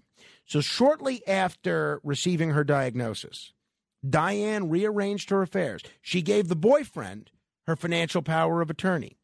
Then the boyfriend drove her to a lawyer's office where she redrafted her will, granting him the right to live in her little house, a small residence on their property when she died. Around that time, the daughter also found out that Diane had dissolved her financial trust, which held all her assets and investments. Then, ultimately, these daughters, they have 2 sheriff's deputies pull up, enter the house carrying a temporary protective order that the sister's lawyer had filed that day with the court. And under the terms of this order, the boyfriend would be immediately removed from the home and so restrained from committing further acts of abuse or threats. All she's saying, the mother, is, "Where's Denzel? Where's Denzel? Where's Denzel?" She clearly wants to be around him.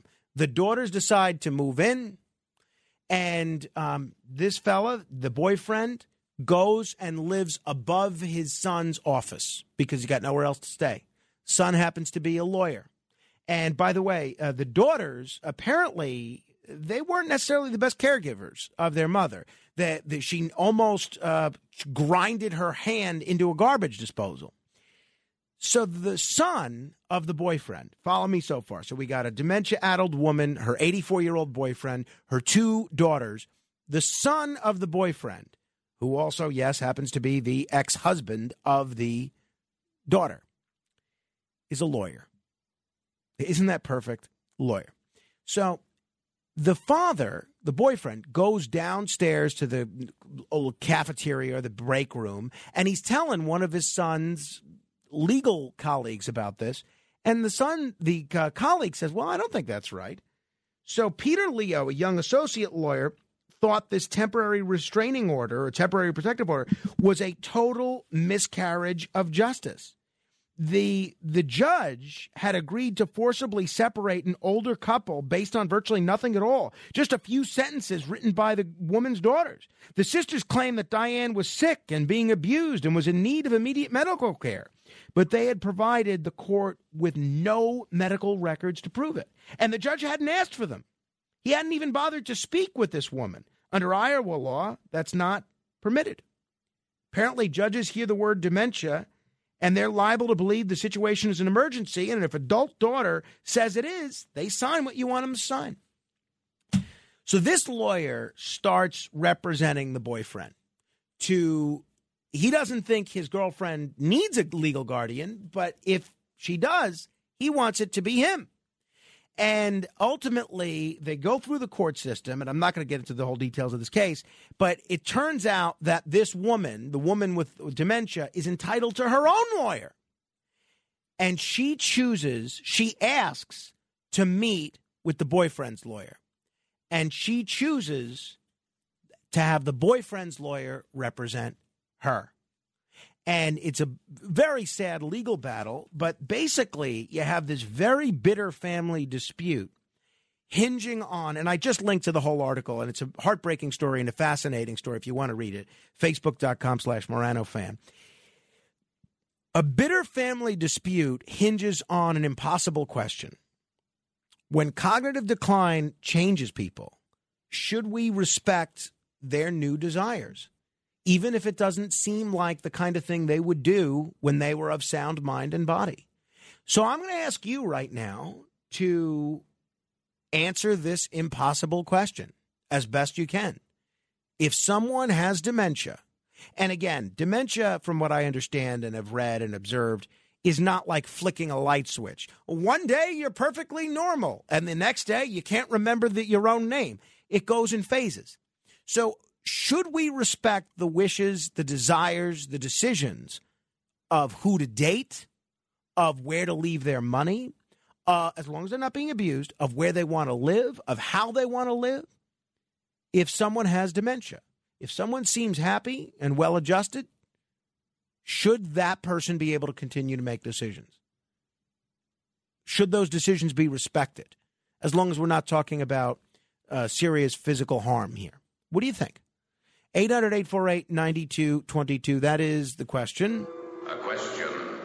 Since before your sun burned hot in space and before your race was born, I have awaited a question.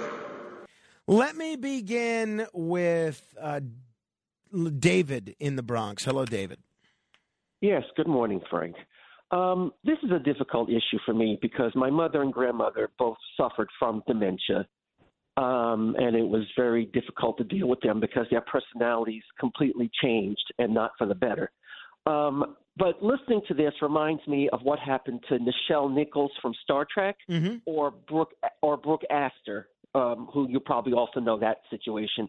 When you have people who swoop in to take advantage of people who are not capable of making their own decisions properly, I have a big problem. The fact that this guy had her change her will and had his name put on her property and stuff like that, that smells really funny to me. And someone like that should not be able to choose her own attorney. The court should step in, and I don't know about Iowa, but I know in California and New York you can get a trustee appointed, which is what should have happened, because there needs to be an objective attorney appointed, not someone who's a son of the person involved or a friend of the person involved. I mean, that's very smelly. And I'll just finish with this, Frank. This is something that could happen to any of us. Sure. Because of the history in my family, I'm deeply concerned that this could happen to me at some point. And if I made a decision that I didn't want medical care when that happens, I would hope that my family would respect that. Because right now, in my current state where I know what's going on, I wouldn't want to go on like that, because I've seen the suffering. Having my grandmother who couldn't even change herself and having my mom voiced away in a nursing home until one morning I get a phone call that she's non-responsive and then it turns out she's dead. I wouldn't want to put people who love me through that. Well, David, I think that this is important. Yeah, I do too, and I'm sorry you went through that. I can't imagine what that must have been like. It's terrible enough to lose a loved one under the best of circumstances. But the boyfriend seemed to have answers to all these things that the daughters said were nefarious. And a lot of people around town thought that the daughters, were after their mother's money, as the boyfriend said they were. Other people said they're just big snobs, rich girls, too good for Denison, Iowa, who couldn't stand to see their mother with a poor old horseshoer. And I don't know what the truth is. And basically, he had after the appeal, there was all sorts of lawsuits. And it's just a horrible situation. And whenever you can stay out of the courts, I have a very close family friend that is dealing with this. She's in a big fight that's gone on for more than almost 10 years over their mother's estate with her sister. I have told all my siblings that if, we have the same father, different mothers. I have always told my siblings that when our father dies, I am not expecting a cent, and you are welcome to every bit of whatever money he has. And I've said the same thing under different situations with my mother. I'm not looking for any money from anybody. And unfortunately, so often money seems to cloud people's judgment. I don't think this is the case here. In the case of, and you'll read the article, you tell me, but I think these two women love their mother, and I think this boyfriend also loved her. And I think they had very different ways of looking out for her. But I think the fundamental question is, when cognitive decline changes people, should we respect their new desires? 800-848-9222, 800-848-9222. Oz is in New Jersey. Hello, Oz. Good morning, Frank. First of all, that conversation with Naomi Wolf was fantastic. Thank you. I hope you have her back. Really I absolutely will. I had a lot of other questions for her, and she doesn't give short answers. So if people think I didn't challenge her enough, it's because I didn't have enough of an opportunity to get in everything I wanted to get in. Well, I didn't get that impression at all. But anyway, going back to the question about dementia, I've got a unique perspective here because my mom passed away a year ago. She had dementia for 3 years. Best piece of advice I was ever given about how to handle it is don't expect her to come into your world. You have to go into her world because it's two different worlds once they have dementia. The story you told is just absolutely heartbreaking. And like you said, it's hard to really determine without knowing specifically the people what their intentions were. It's not uncommon that when this situation arises that there's money questions, there's legal battles. Fortunately, I didn't have to handle any of that stuff because my mom lived with me. I moved her in with me. I work from home, so I was able to take care of her, bathe her in the morning, and feed her and all that. As far as the fundamental question about their desires, I think there's a difference here. My father died of cancer 30 years ago, and he suffered for 3 years. He was in pain 24/7. Sorry. But he was lucid. And he was able to say, listen, this isn't a life. I don't want treatment anymore. He was able to rationally reason this out. My mother, on the other hand, when you have dementia, you're in a different world. The dynamic probably is more like a parent and a child. Our roles became reversed. As far as what I would allow her to do and not allow her to do, and I hate to use that word, obviously like a father and a child. You know, she liked to take those, when you get a loaf of bread, the tie that ties the right. She liked to form those into hearts, which I have a big bag of those that I still kept. she liked to do that. She would laugh. She would smile. So there were things that she'd like to do that brought her joy. And, of course, I'm going to let her do it. I'm not going to let her walk outside by herself. I'm not going to let her cook, go by the stove. So it's a really individual question. But as far as if she would have 30 years ago said, if I ever get dementia, I want you to kill me. That's what you said originally. Well, that or was it is. the supposition by Dworkin, this philosopher that wrote this book, Life's Dominion, in 1993. He raised that question. Yeah, I totally disagree with it.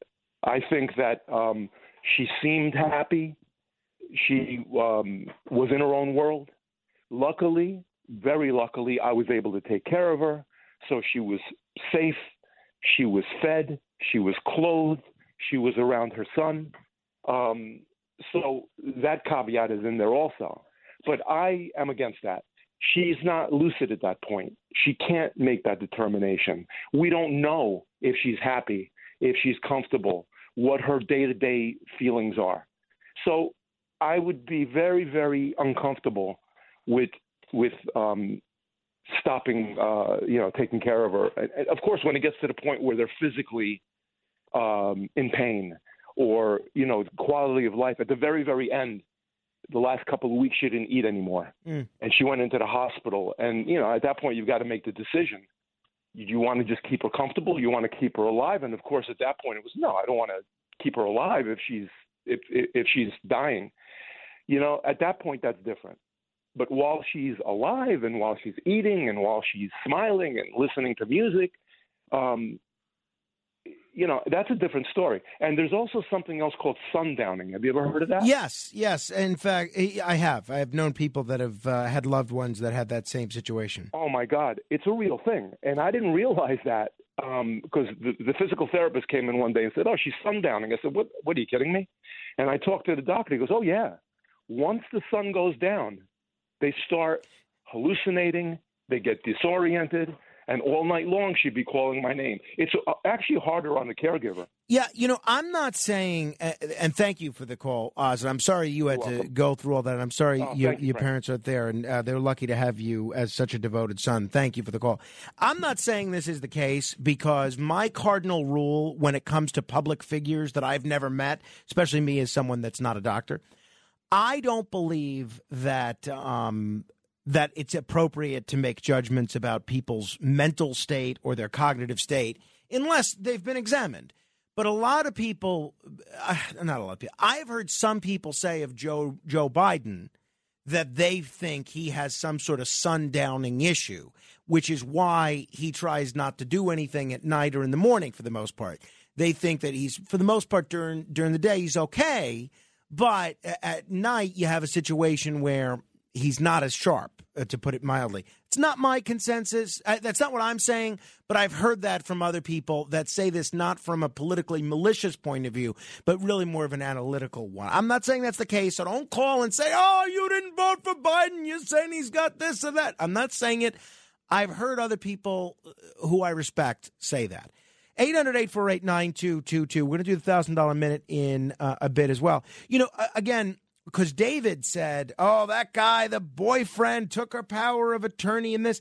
He seemed to, and you'll read the article, facebook.com/Morano fan.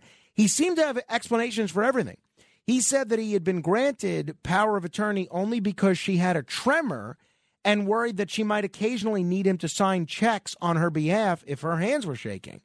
The boyfriend said the cash withdrawals from the bank account were for their trips out of town. They did make a lot of trips out of town. They would drive to Montana, to Arizona, to wherever. And he offered to turn over his bank and his credit card statements to the court so the court could look. He said he had nothing to hide. He said that they were planning to marry only because she wanted to. It was her who had proposed. So I don't know. It's a sad situation. But I think it all comes down to this fundamental question. When cognitive decline changes people, should we respect their new desires? And I don't know the answers to that. Gracie is in Rockland. Hello, Gracie.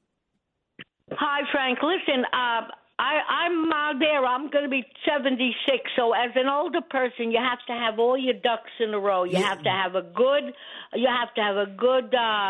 trust or whatever, your legal stuff with your lawyer to have everything exactly what you feel. Now, the point is, you could say what you want while you're still living, but once you start going downhill, you hope that your children are good, that they'll take care of you. And I mean, look, this is what you're repeating now is only what you said, but those two daughters, seemed like they weren't satisfied. If they were so worried about the mother when they moved away, one of them couldn't have taken her?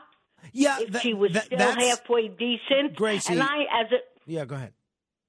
No, as an older person, I mean, I know you have no time now, but of course I know people that are in different stages. And one of my friends did go early onset. And let me tell you, she started like 48 and she didn't die to 60. She read the book. It's like the 3 stages of dementia. So I recommend the book 36 Hours. Of course, it was a long time ago. Listen, thank you for letting me Gracie, thank talk. you. I wouldn't worry about dementia for you anytime soon. You sound sharper than I do. I want to thank Brother Greg Cellini, who is a Franciscan brother of Brooklyn. He is very committed to Franciscan catechism and sharing God's love and inspiring others. I've interviewed him. He's a great guy, a wonderful man of God, and a man that makes me want to pray more. He's very inspiring and a great educator at St. Francis College. He just sent me an SMS text message letting me know that he is going to be praying to St. Anthony to find my griddle. So thank you, Brother Greg. I appreciate that. And you know what? You talk about synchronicity. I just saw an advertisement. There was a griddle. There's a griddle on television right now, and it says breakfast better. And I really do believe I can make breakfast better. I tried to make my wife a pancake on Mother's Day, and I totally botched the pancake. I really think if I had the griddle, it would have worked out much better. All right, Joe, Mike, Rocco, Larry, Corey, if you want to hold, I will get to you. We are going to play the $1,000 minute in a moment. So if you are listening and want to try and win $1,000, be the 7th caller right now to 800-848-9222. It's 800-848-9222. And if you're the 7th caller, we'll give you a chance to answer 10 trivia questions in 60 seconds. If you could do that, you'll win $1,000. Simple as that. And we'll continue with your calls. This is The Other Side of Midnight, straight ahead. The Other Side of Midnight with Frank Morano. It's The Other Side of Midnight with Frank Morano.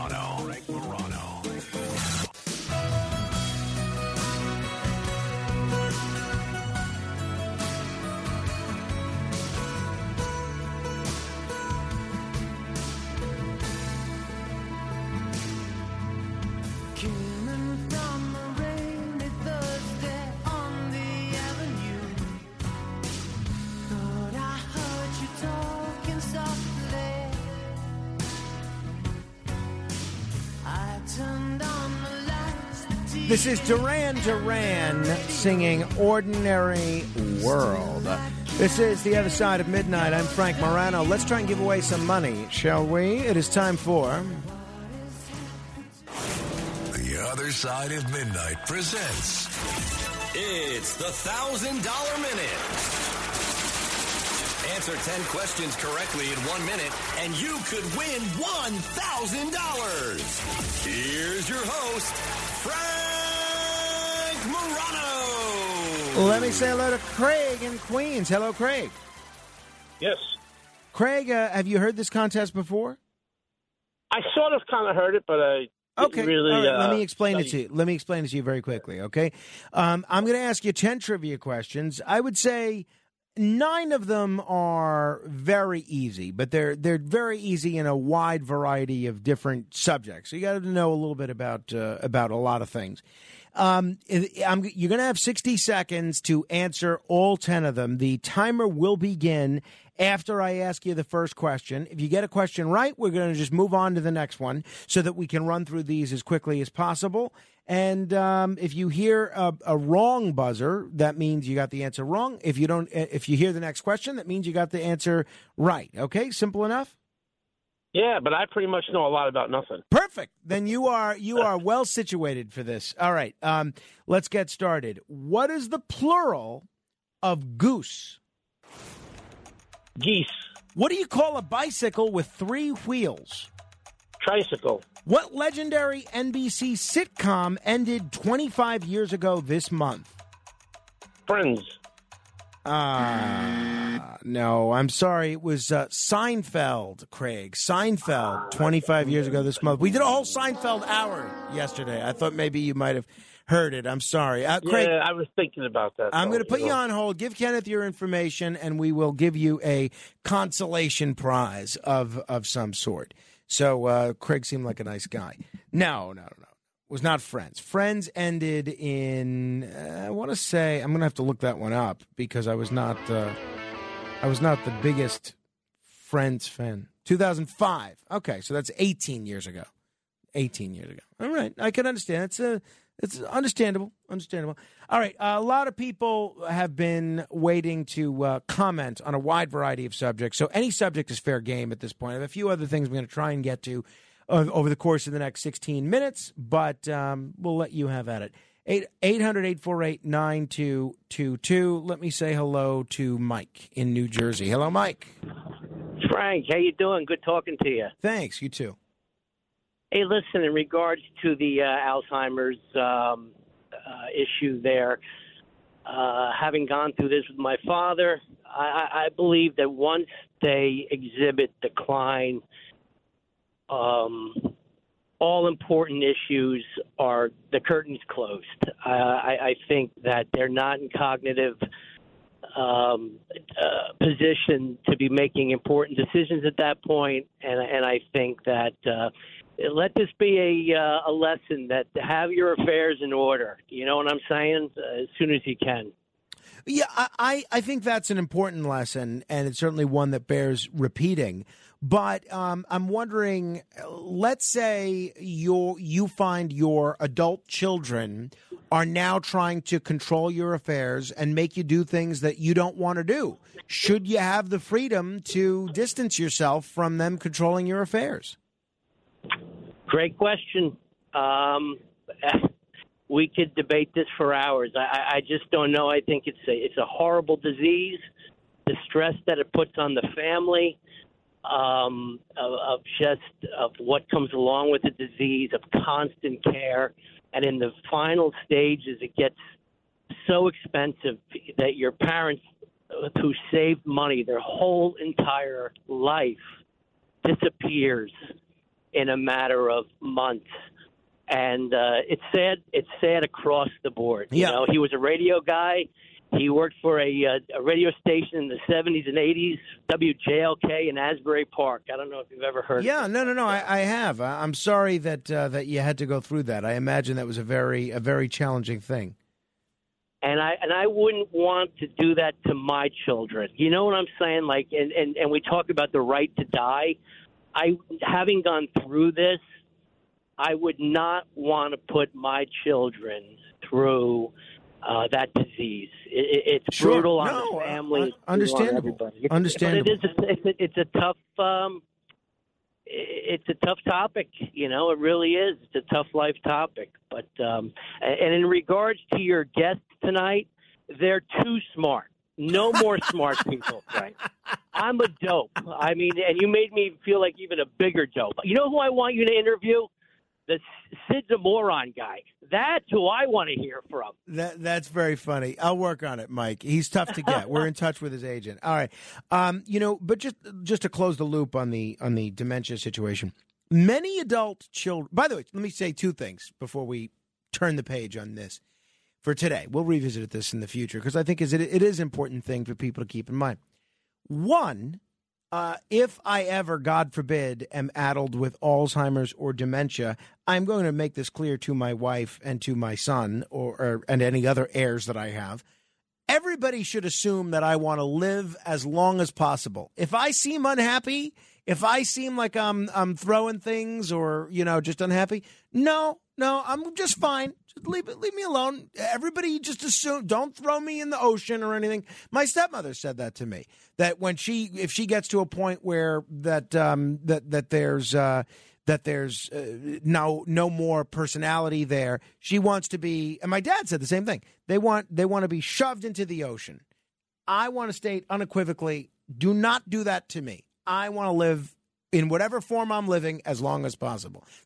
Throw some cheese at me, turn up the radio, put on a talk station, and I will deal. Okay. The second thing, in a more serious manner, many adult children are surprised to learn that a diagnosis of dementia on its own does not disqualify a parent from making big decisions. The adult child assumes that the first pronouncement from a doctor that an older parent is cognitively impaired immediately flips some sort of decisional switch, rendering the parent incompetent to choose. That's not the case. Within medicine, there is no such switch. So to an informed clinician, patients are never capable or incapable in a global sense. Instead, they're capable or incapable of making a specific decision in a specific context in a specific moment. So in practice, that means that a person with dementia might retain what doctors call decision-making capacity for years and then lose it in stages. Maybe the complex choices you lose first, then simpler ones later on. For instance, you might lose the capacity to choose among treatment options, but retain the capacity to decide what family member should make the decision for you. So it's not black and white. And I realize we're talking about complicated issues. And when you have 10 minutes, 15 minutes, 20 minutes even to delve into one of these issues, maybe it doesn't do the topic justice. But I think it's an important thing for everybody to think about. And I really want to encourage you to read this article. Again, I've linked to it on my Facebook page, facebook.com/Morano fan. Corey is in Florida. Hello, Corey. Hey, Frank, how are you? Hanging in there, Corey. What's on your mind? All right. Yes, I just wanted to had a quick little advice about oncology from my dog. After I spent 50, I stopped counting, like Greg Scarpa, 50,000. But I like your wife, I just sold my car, my house, whatever. I went to Blue Pearl. They were excellent. They're on 3rd Avenue in Brooklyn, pretty much right over the bridge. They have an excellent oncology. What about what the oncologist said there, that the brand name drugs might be more effective than the generic drugs? Do you put any stock in that? We never went over that really. Yeah, I'm skeptical. A lot of it was new stuff, so I am too, but you never know. A lot of it they made in their own, laboratories there as well. So Right. Well, so we'll see. I mean, thank you. The fact that our cat lost a pound is not a good sign. So it could be, it doesn't matter what medicine she's on right now, right? Or it could be something to do with her food. I don't know. 800-848-9222. That's 800-848-9222. Rocco in Saratoga. Hello, Rocco. Good morning, Frank. Good morning to everyone out there. I hope everyone's doing well. How you doing, Frank? Hanging in there. Thanks, Rocco. Yeah, I have more than hang in there, Frank. Come on. I really appreciate your storytelling ability. I appreciate that. Great story. Nah, you're a great storyteller. That's why I'm listening. Otherwise, and for the information and knowledge, I'm an information nut, so I can't really shed any light on the dementia issue. I have no words of wisdom there. It's an unfortunate situation. I know a lot of families have to go through. I feel sorry for them for that. But I want to also thank you for that great suggestion yesterday when having a social gathering or party, as far as no cell phone interruptions. Don't bring your cell phone. As a matter of fact, my wife and I discussed it yesterday. We came up with an acronym. We could give it to you. It's NCPP. When we send out invitations from now on, NCPP, no cell phones, please. I love it. Okay, I love it, Rocco. I'm going to use that for my June 10th barbecue. That's for you. Right? Thank you very much. We're going to use it. We have happy hours every other week with our neighbors here. So I'll just, when she texts out, she'll put NCPP. I love it. That's awesome, Rocco. And then we'll say no cell. I love it. That replaces. That's on you. Thank you, Rocco. That replaces the acronym we were originally going to use, which is NMB, No Matt Blaze. Don't worry. 800-848-9222. By the way, I did get a haircut yesterday, free of incident, no drama, no oversleeping, no problems. Got a haircut, and it went very well. The only problem was, I don't think it's a result of dementia. My barber did tell me all of the same stories that he told me last month when I was here. And he's a younger guy, but I think he maybe has a routine that has been optimal for him in terms of getting tips, and he told me a lot of those same stories, so I don't know where we're going with that. All right, 15 seconds of fame in a moment. This is The Other Side of Midnight. Straight ahead. The Other Side of Midnight. It's The Other Side of Midnight with Frank Morano.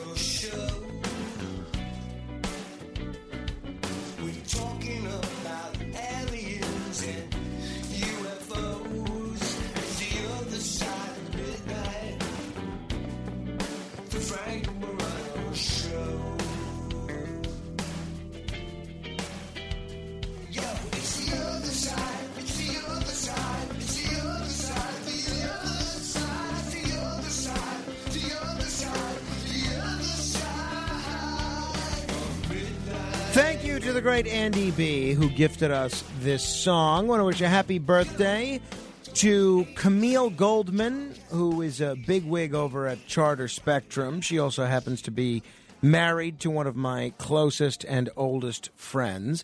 Also want to wish a happy birthday to my friend Don Pagano, who's a great guy and somebody that I've known for a long time as well. All right, without further ado, it is time for you to be heard for 15 seconds. Call in with whatever comment you like at 800-848-9222. Can be a joke, could be a question, could be a substantive political comment, could be an advertisement for your hardware store, whatever the case may be. It is time for The Other Side of Midnight. This is 15 Seconds of Fame. John! Hey, Frank, I sent you an email about the Gateway Project. And also, I got a free TV for you. Brand new flat screen if you want. Email me. Perhaps I will. Roger. You know, children need their gymnasiums not only for physical exercise, but also to help combat childhood obesity. Well said. 800-848-9222. Rusty. Yeah, he keeps calling the mayor his friend. When's he going to stop that baloney? Him and Bo. What do they compromise with this guy? The guy's no good, but they feed Kool-Aid to each other. Get this bum off the station. He's no good. 800-848-9222. Jerry. Yeah, Frank, federal question, ripeness, and irreparable harm. Trump's got all three. It's up to the Supreme Court, not you, me, or Jonathan Turley to decide. Just get it in front of the court, get certiorari immediately. It can be expedited. You need to stop those state criminal cases. 800-848-9222. Joe. Yeah, Frank, look into the supplement acetyl L-carnitine, Alcar, the best preventive for Alzheimer's for anyone. Joe. Hey, Frank, listen, my mom had dementia. Even though she was sharp as a tack for maybe the first 7 years of it, little things like leaving the stove on all night or the door unlocked or the garage open overnight. That's what you got to watch for. Carol. Hi there, Frank. I hope you've been enjoying Jeopardy Masters as much as I have. And you know what I like? about all of the players. They seem to be quite friendly with each other. Yeah, I would agree with that, Carol, on both counts. And I didn't get to watch last night. We were tied up with some things. But, yes, I would agree with that. All right, that slams the lid on things for today. Tomorrow, Brian Kilmeade, the AC Report, and more. This is The Other Side of Midnight. I'm Frank Morano. Good day.